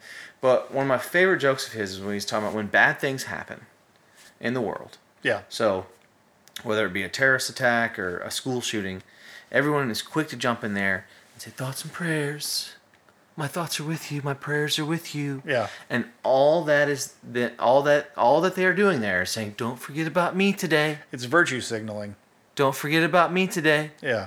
And all this real world shit happening, thoughts and prayers, don't forget about me. Yeah. And that's all shit is. It's just so frustrating, man. Yeah. Because that's why I put the minute I put thoughts and prayers, I was the first thing in my brain came, don't forget about me today. Yeah. I know you need tires. I know you're having a bad day, having to spend money you don't have just coming back from Vegas. But hey, thoughts and prayers. Don't forget about me today. Don't forget about me today. I weighed in. I do think that is legitimate. People will go on and add a comment to someone's bad day. Both parties are shitty. Yeah. One, live your life. Yeah. You're going to have bad days. Two, don't be the asshole that just wants to comment so you think, if I comment, they'll see that I commented. Yeah. No, we used to have friends that we're not friends with anymore that constantly aired how broke they were on Facebook in their status updates. Yeah. Just how behind on bills they were and how broke they were. And it's like, at some point, like, I understand it if you say it once, just as a, hey, everybody, we're struggling right now. Like, but for it to be a regular thing, you're just looking for attention. Well, they're asking for money. Yeah, backhandedly. Yeah. And it's like, and after a while, I remember Kristen used to say, like, I know that sometimes we're broke, but I don't ever want to sound like them. Yeah. I don't want to advertise that we are. Let me ask you this. Let's just say we can't make it and not give a reason why. Were they one of those couples that shared a Facebook page? Not then, but I actually do think they do now. So that's my point. Who cheated? Anytime you see a couple that's like Joe and Maureen, whatever. We're together because I don't trust him. Right. Or vice versa. Yeah. But every time I see a shared Facebook page between husband and wife or boyfriend and girlfriend, but usually husband and wife, I always say, which one of these two used Facebook to try to tag some old high school boyfriend or girlfriend, just got the tip in, felt guilty, pulled out, like all of it, like, and then went home, told them all, and they're like, oh, I love you, sorry, this is terrible, and they went through a really bad phase, and then they got back together, and they said, we're going to be on Facebook, but we're going to be one unit. Here's the deal. You don't have to sleep on the couch anymore. Yeah. And I know you need Facebook for business. And you can masturbate again. But Facebook? No Pornhub. Facebook is me and you together. And I'm going to check that shit every day. I'm the admin, bitch. But that's my point. Every time I see it, I say, like, okay, which one of you fuckers cheated? I'll tell you one story, though. It's, you know what? Fuck it. I don't care if any of these people hear it. But it's one of these things, just like your friend or your ex-friends. Yeah. Where it's like, okay, what happened was I got tagged on one of these group pages. You know what these are? Like you get put into a group. Yeah. Somebody adds you, and then you have to figure out how to get the fuck out of it so you'll stop getting notices. And so I figured out pretty quick how to get out. And then I saw the first few posts, and I was like, num. I'm going to stay in this one. I got to stay here for the train wreck. Yeah, I'm going to watch this. Material alone. This is pre-podcast. Yeah. And there was a few other people that had also been tagged in it that we were actually close and tight. And I was like, are y'all seeing this? And like, how could we not? So there was a subgroup within the group that was saying, holy shit, why are we in the group? Yeah, those and are the two, best. we're so thankful to be in the group. But it was a guy, this guy and a girl that we all knew, kind of, and they were pregnant, and it was like their pregnancy group. So this is going to be a 9-month thing. I remember thinking like, holy shit, this is going to be like the Jelly of the Month Club. I'm out. Get me out of this. No, that's what I'm saying. Like originally, yes. Yeah. But then you start seeing some of the posts, and you're like, oh, this is the Jelly of the Month Club. This is the gift that's going to keep on giving. Yeah. And you start seeing these posts, and it was like ridiculous. Most of them kind of benign, like 2 months. You all right? Yeah, I was curious about my battery. There we go. No, not that. I was checking the battery percentage because it started low. No, but you know, like, 2 months, feeling good, had burritos. Like all the bullshit. You're like, this is dumb. I've got a baby and a food baby. Yeah, exactly. All that nonsense. But then you... Joke's on me because I haven't been able to shit in a week. But then it really started getting good because you start getting these posts where I wish you could... I might try to track... I used to screenshot this shit and send it to people that weren't a part of the group but knew these people. And they were like, what the fuck? And I was like, oh, I'll try to get you in the group. And they're like, you didn't get out? I was like, of course I did, but now I'm going nowhere. Like, I'm staying in the group. But there was one morning where the not the wife, because they weren't together, she was just pregnant. But I'd say she's about 7 months pregnant at this point. And she posts she's like, this is big, long post. It's real long. 2 or 3 paragraphs, which no one read past maybe a couple friends. First 20 minutes. They got through it. And it was like, I'm really dealing with this emotional distraughtness, and I'm overwhelmed, and la la la la la la. And it was like, okay, a lot of pregnant women deal with this stuff. Yeah. Like, there's a lot of hormonal changes going on in your body. We all get that. And so it was really what she was telling us, what she was dealing with depression and her journey towards the birth. Like the hormonal changes were hitting her. All these are all very real things, by the way. I'm not discounting the journey of one, from day one to I do have to interject when somebody refers to their journey. Right, and that's what she did. It makes me nauseous. Yeah, of course it does, because it's fucking nonsense. You and I have both now been I'm through just on this journey right now where I'm trying to find myself. Well, this is discover my truth. This is a pregnancy journey. It's a little different than someone going through some kind of bullshit. Yeah. Like, I have to move out to, Nebraska for 2 years. And moving to Escondido. Right. But anyway, to find my truth. She was I'm just struggling with all these things, and I'm just depressed, and I don't know what to do. And it was this big, long post. And on some level, you kind of felt her. Yeah. Like, yeah, you're definitely going through a lot. But all that got wiped away when she with the post was a fucking selfie of herself. Yeah. And I know this isn't a visual medium, but I'll try my best. Well, tie it into our Facebook page when you get it up. I will. Which I'm working on. You've seen it. Yeah. Do a restaging of the photograph. I think I know I screenshotted it. I don't know if I still have it. But it was just her with this little sad, frowny face. You know those comedy clowns? Yeah. The happy, the sad? Yeah. It was just envision the sad, but with pale skin, short colored hair. It was awful. And then she took a picture of this frowny fucking face to tie in. And it wasn't the only one. Journey. No, she took 20 and she picked the best one. And it was, I took a picture of this shit and I was like, what the fuck? Like, just post the words. We don't need the visual. Because the visual just made it into a fucking cartoon. You just cheapened it. Yeah, it's a joke. Yeah. Well, the long story short of all that is that this went on for the whole term. Just post after ridiculous post. About 8 months into it, her and her man out and out ask people for money because, like your friends, they're like, we're broke, we don't make enough money, and we're really getting concerned. I mean, this is how the post read. I mean, I'm sounding like that, but this is exactly. We just don't have any money, and we don't know what to do, and we would never think to do this, but we're starting a GoFundMe page to help us, and if we could just get $3,500, those motherfuckers got $3,800. Oh yeah. $3,800. Okay, fast forward. It's worth. Let me ask you this. It's worth maybe considering some of this for the pie. Oh, don't worry. We're getting there. They get $3,800. Yeah. Baby's born.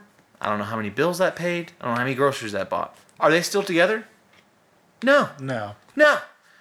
They broke up like a month after the kid was born. He goes on fucking random fucking people. I don't know. I don't even know what she's doing. And that's my point. I texted the friend that I had shared all this with that was also in the group. And I was like, did you hear about this? And she was like, can we... Like, I was like, I didn't give any money, for one. So I didn't feel cheated. I didn't give the fuck... Get the fuck out of here. I'm broke too, bitch. Like, I don't... No way. But I was like, do those other fucking suckers get any of their money back? Like, get the fuck out of here. Yeah. And it was, so that's what got me started, talking with Sean. Not a super fan, as we've discussed, but talking with him. And I was like, at this point, with the whole crowdfunding thing, I'm just going to start asking for ridiculous shit. And just being, it's kind of like the two homeless guys with a sign. One says, we'll work for food. The other one says, just need a beer. Yeah. The guy with the beer sign is going to get more money. Yeah. Every time. Yeah. And that's sad. Because the guy with the work, well, he might be willing to do work for food. Right. But the guy that's like, I just want a beer sign. Well, yeah, and that's true of crowdfunding because there are people that use it to take advantage and there are people who legitimately use it. Kristen used crowdfunding to get money together for her coding school. Yeah. And she's still doing it. She kind of hit a roadblock when our computer died at home, and I'm trying to get her a new one as we speak. So she can pick back up where she left off. Please do give more money for Kristen's coding. No, she got what she needed. We need a new computer. And what's cool is the people that gave, they periodically check in and say, hey, how's it going? And so that's a scenario where people donated and you're held accountable. Yeah. Are you still doing this thing? Yes, I am. I'm working on it. You know, when I eventually graduate and get a job, I will, individually thank all of you for helping me get there. Yeah. But there are no doubt people that just scam it. So I do think that maybe... And I'm not saying that the example that I provide were scamming. I'm just saying that that's fucking ridiculous. Like, you're grown adults. Yeah. You didn't take the precautionary measures to not get pregnant. Okay, so now you're pregnant. Yeah. It's time to grow up. Yeah. Like, to be a real adult. That doesn't... Like, can you imagine someone from my parents or your parents or our grandparents' generation saying, can we have $4,000 because we fucked up? Yeah. No, fuck you. Like, no fucking way. And so that's what's got me started now, where there's a trip coming up in the wintertime. Mm-hmm. Some friends of mine want to go visit one of our best friends who lives in Honolulu. Mm. And I was like, I don't really have the money for that. We just had a daughter. We got a kid now. I don't really make a lot of money. It's an expensive trip. It's an expensive trip. And I was like, you know what? I'll just ask other people for their money. I'll just go fund me it. And I'm just gonna be blatantly obvious with it. Yeah. Be like, hey, don't make a lot of money. This isn't gonna. I'm not asking you to cure cancer. This isn't going towards any cancer research. Send me the link. Help Austin get to Honolulu. That's it. But I'm probably foolish to put this out into the webosphere, is that what I want to do. There are websites like this that do it this way, like Fiverr. I don't know if you've heard of Fiverr. Mm-mm. It's a website where you can go and for like, people will pay you $5 to do stupid tasks. Yeah. Dumb shit. It's like where you take my laundry, whatever, give you $5, whatever. This is not that. What I am saying, as part of my GoFundMe crowdsourcing, is saying, yeah, I'm not doing anything good with your money. I'm just trying to go out and drink and eat and stay in Honolulu. I want to go to Honolulu for free. Please help. Yeah, exactly. But here's what I'll do. So for some kind of tiered giving program, like you see with the Georgia Public Broadcasting when they do their donation drives, well, it's always ridiculous too. It's like, if you give $300, you get the Downton Abbey box set. And I'm like, I could get that for like $40. Well, also, who's still watching DVDs? Yeah. But regardless, I'm like, okay, so for a tiered giving system, it's like, if you give me $50 or more, here's what you can ask of me. Mm-hmm. And I mean, anything from like running butt naked off a cliff and diving into a pool, or transporting your grandfather's ashes to Honolulu to shake over the Pearl Harbor Memorial, all that shit. And of course, I'll video document this stuff. Yeah. Or it's like, I'll give you $5, and I'll be like, well, here's what I'll do for $5 or under. Yeah. And I'll go all the way down to a quarter. I mean, I really would. I'd be like, for a quarter, this is what I'll do. I'll spit on a pelican. I don't know. I don't know what the rules would be, but my point is, for your money, you'll get something in return. Yeah. That's standard on the Kickstarters and everything. There are tiers of what you get based on your donation. I think that's true, but oftentimes when you see when someone dies and they do a crowdsourcing for the funeral, to help a family pay for it. I've often found I personally believe you should give anonymously in that situation. Yeah. But what I have seen is that it becomes a contest. Yeah. It's like, I gave $250. And the very next donation is like $500. Yeah. And it's like, are you just trying to be the cool guy? Well, yeah, and the scenario of helping someone with tuition, helping with a funeral. I had a close friend who was in a really bad car accident last year, and his wife crowdfunded for their medical bills because he didn't have insurance. And it was very touch and go, so everybody was very willing to help to try it. In those scenarios, you rarely see a "here's what I'll do for you" category. Yeah, of course, based that's on very donations. different. I'll walk again. but for what you're describing, it is not uncommon to see if you donate this, I'll do that. That's my point. That's all I want to do. This Pod Think of Ours should crowdfund so we can get ourselves a studio. A studio. We can get individual microphones. Someone to babysit cold cuts so it doesn't ruin every take. If those 24 got together and each gave $1, we'd have $24. We'd have $24. That's beer for 2 shows, or wings for 1. Yeah, it's perfect. I don't know. I'm just saying. It's just. I don't know why the social media kick today was heavy for me. It just, I was just like, fuck, this shit is crazy. Yeah. And it's not just the world, as we discussed, when you got a porn star going up against the president, and now Rudy Giuliani doing his thing. That's a whole other podcast. Yeah, no, we shouldn't. This will be the first 3-hour one if we go there. Well, give it 20 minutes, and if you don't, you probably won't like it. You probably won't like it because it's long. Thank you, Cold Cuts. He gets it. On that note, I think we should wrap this one up. This is this Pod Thing of Ours. If you like it, give it 20 minutes. If you don't, I'd say challenge to anybody listening, and I know there's a few.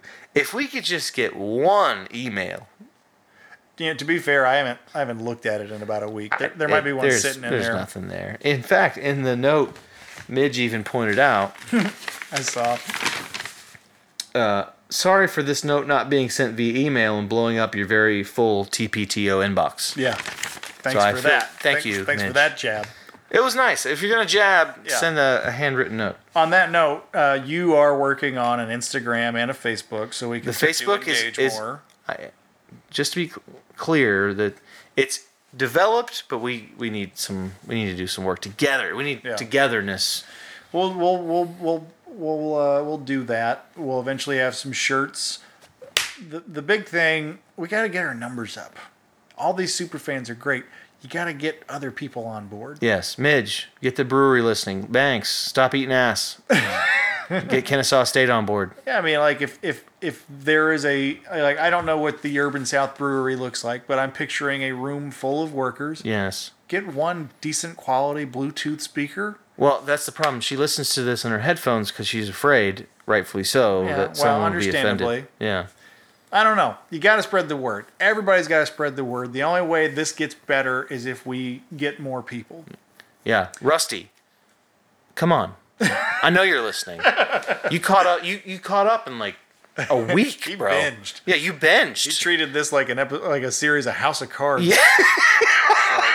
Fucking, I'm gonna power through It's the like The weekend Office on Netflix. Can get you just? through 'em all. I know you know other people that would enjoy this nonsense. Yeah. So the biggest thing, I mean, social media will help, but the biggest thing, people listening gotta tell people about it. yeah, You know, give them your favorite episode if you don't want them to hear one that you're. they're all bad. Just pick your less Pick the offensive best one. bad one. Yeah, pick your best bad one. But yeah, on that note, this has been episode 11. I believe we have 2 more to go on The Sopranos before we maybe pivot to something else. And Before see we how give that it the goes. Viking funeral. Yeah, well, you know, the idea was a It's good. good. One. It was good, but It did. There are some episodes over the course of this show that have given us visual cues that spark a conversation. We would not have kidded about masturbation in that one episode without the discussion over what's it like to deal with murder and how you're coping with it. There are plenty of jumping off points from The Sopranos, but there's really no reason to continue to tie it to it. And for that, Macy, we're sorry. You're going to have to continue on without us for the remaining she just season. got started on The Sopranos too. You're going to have to get through 2 through 6.5 on your own. We may come back to it. Personally, if we Text us with questions. yeah, I was going to say if we get burnt out on doing like movies, I think the thing to do is come back to season 5 because I think that is both of our favorites. Well, we'll always come back. Yeah. But I don't think it's always about movies either. I think we could do that. We could watch a fucking documentary. I don't really. Yeah. But if we ever revisit The Sopranos Season 5. as And 4. source material, well, 5's when you get Tony Blundetto. No, I agree, but 4 is good too. And they just got separated, and the Whitecaps house is gone. yeah. I actually, because of that episode, I downloaded that Live at the Sands album with Dean Martin. Oh, God. How long have I been on? How long have I been on? So with that, this has been episode 11 of This Pod Thing of Ours on WFUCK 98.5. Traffic on I-95 is heavy. Slow and go in town. Coming up next, we've got sports. Until then, here's Disturbed. What's that? No, we don't have Disturbed. I'm sorry, here's Drowning Pool. Let the bodies hit the floor. Let the bodies hit the floor. All right. We'll see you guys next week. Holla.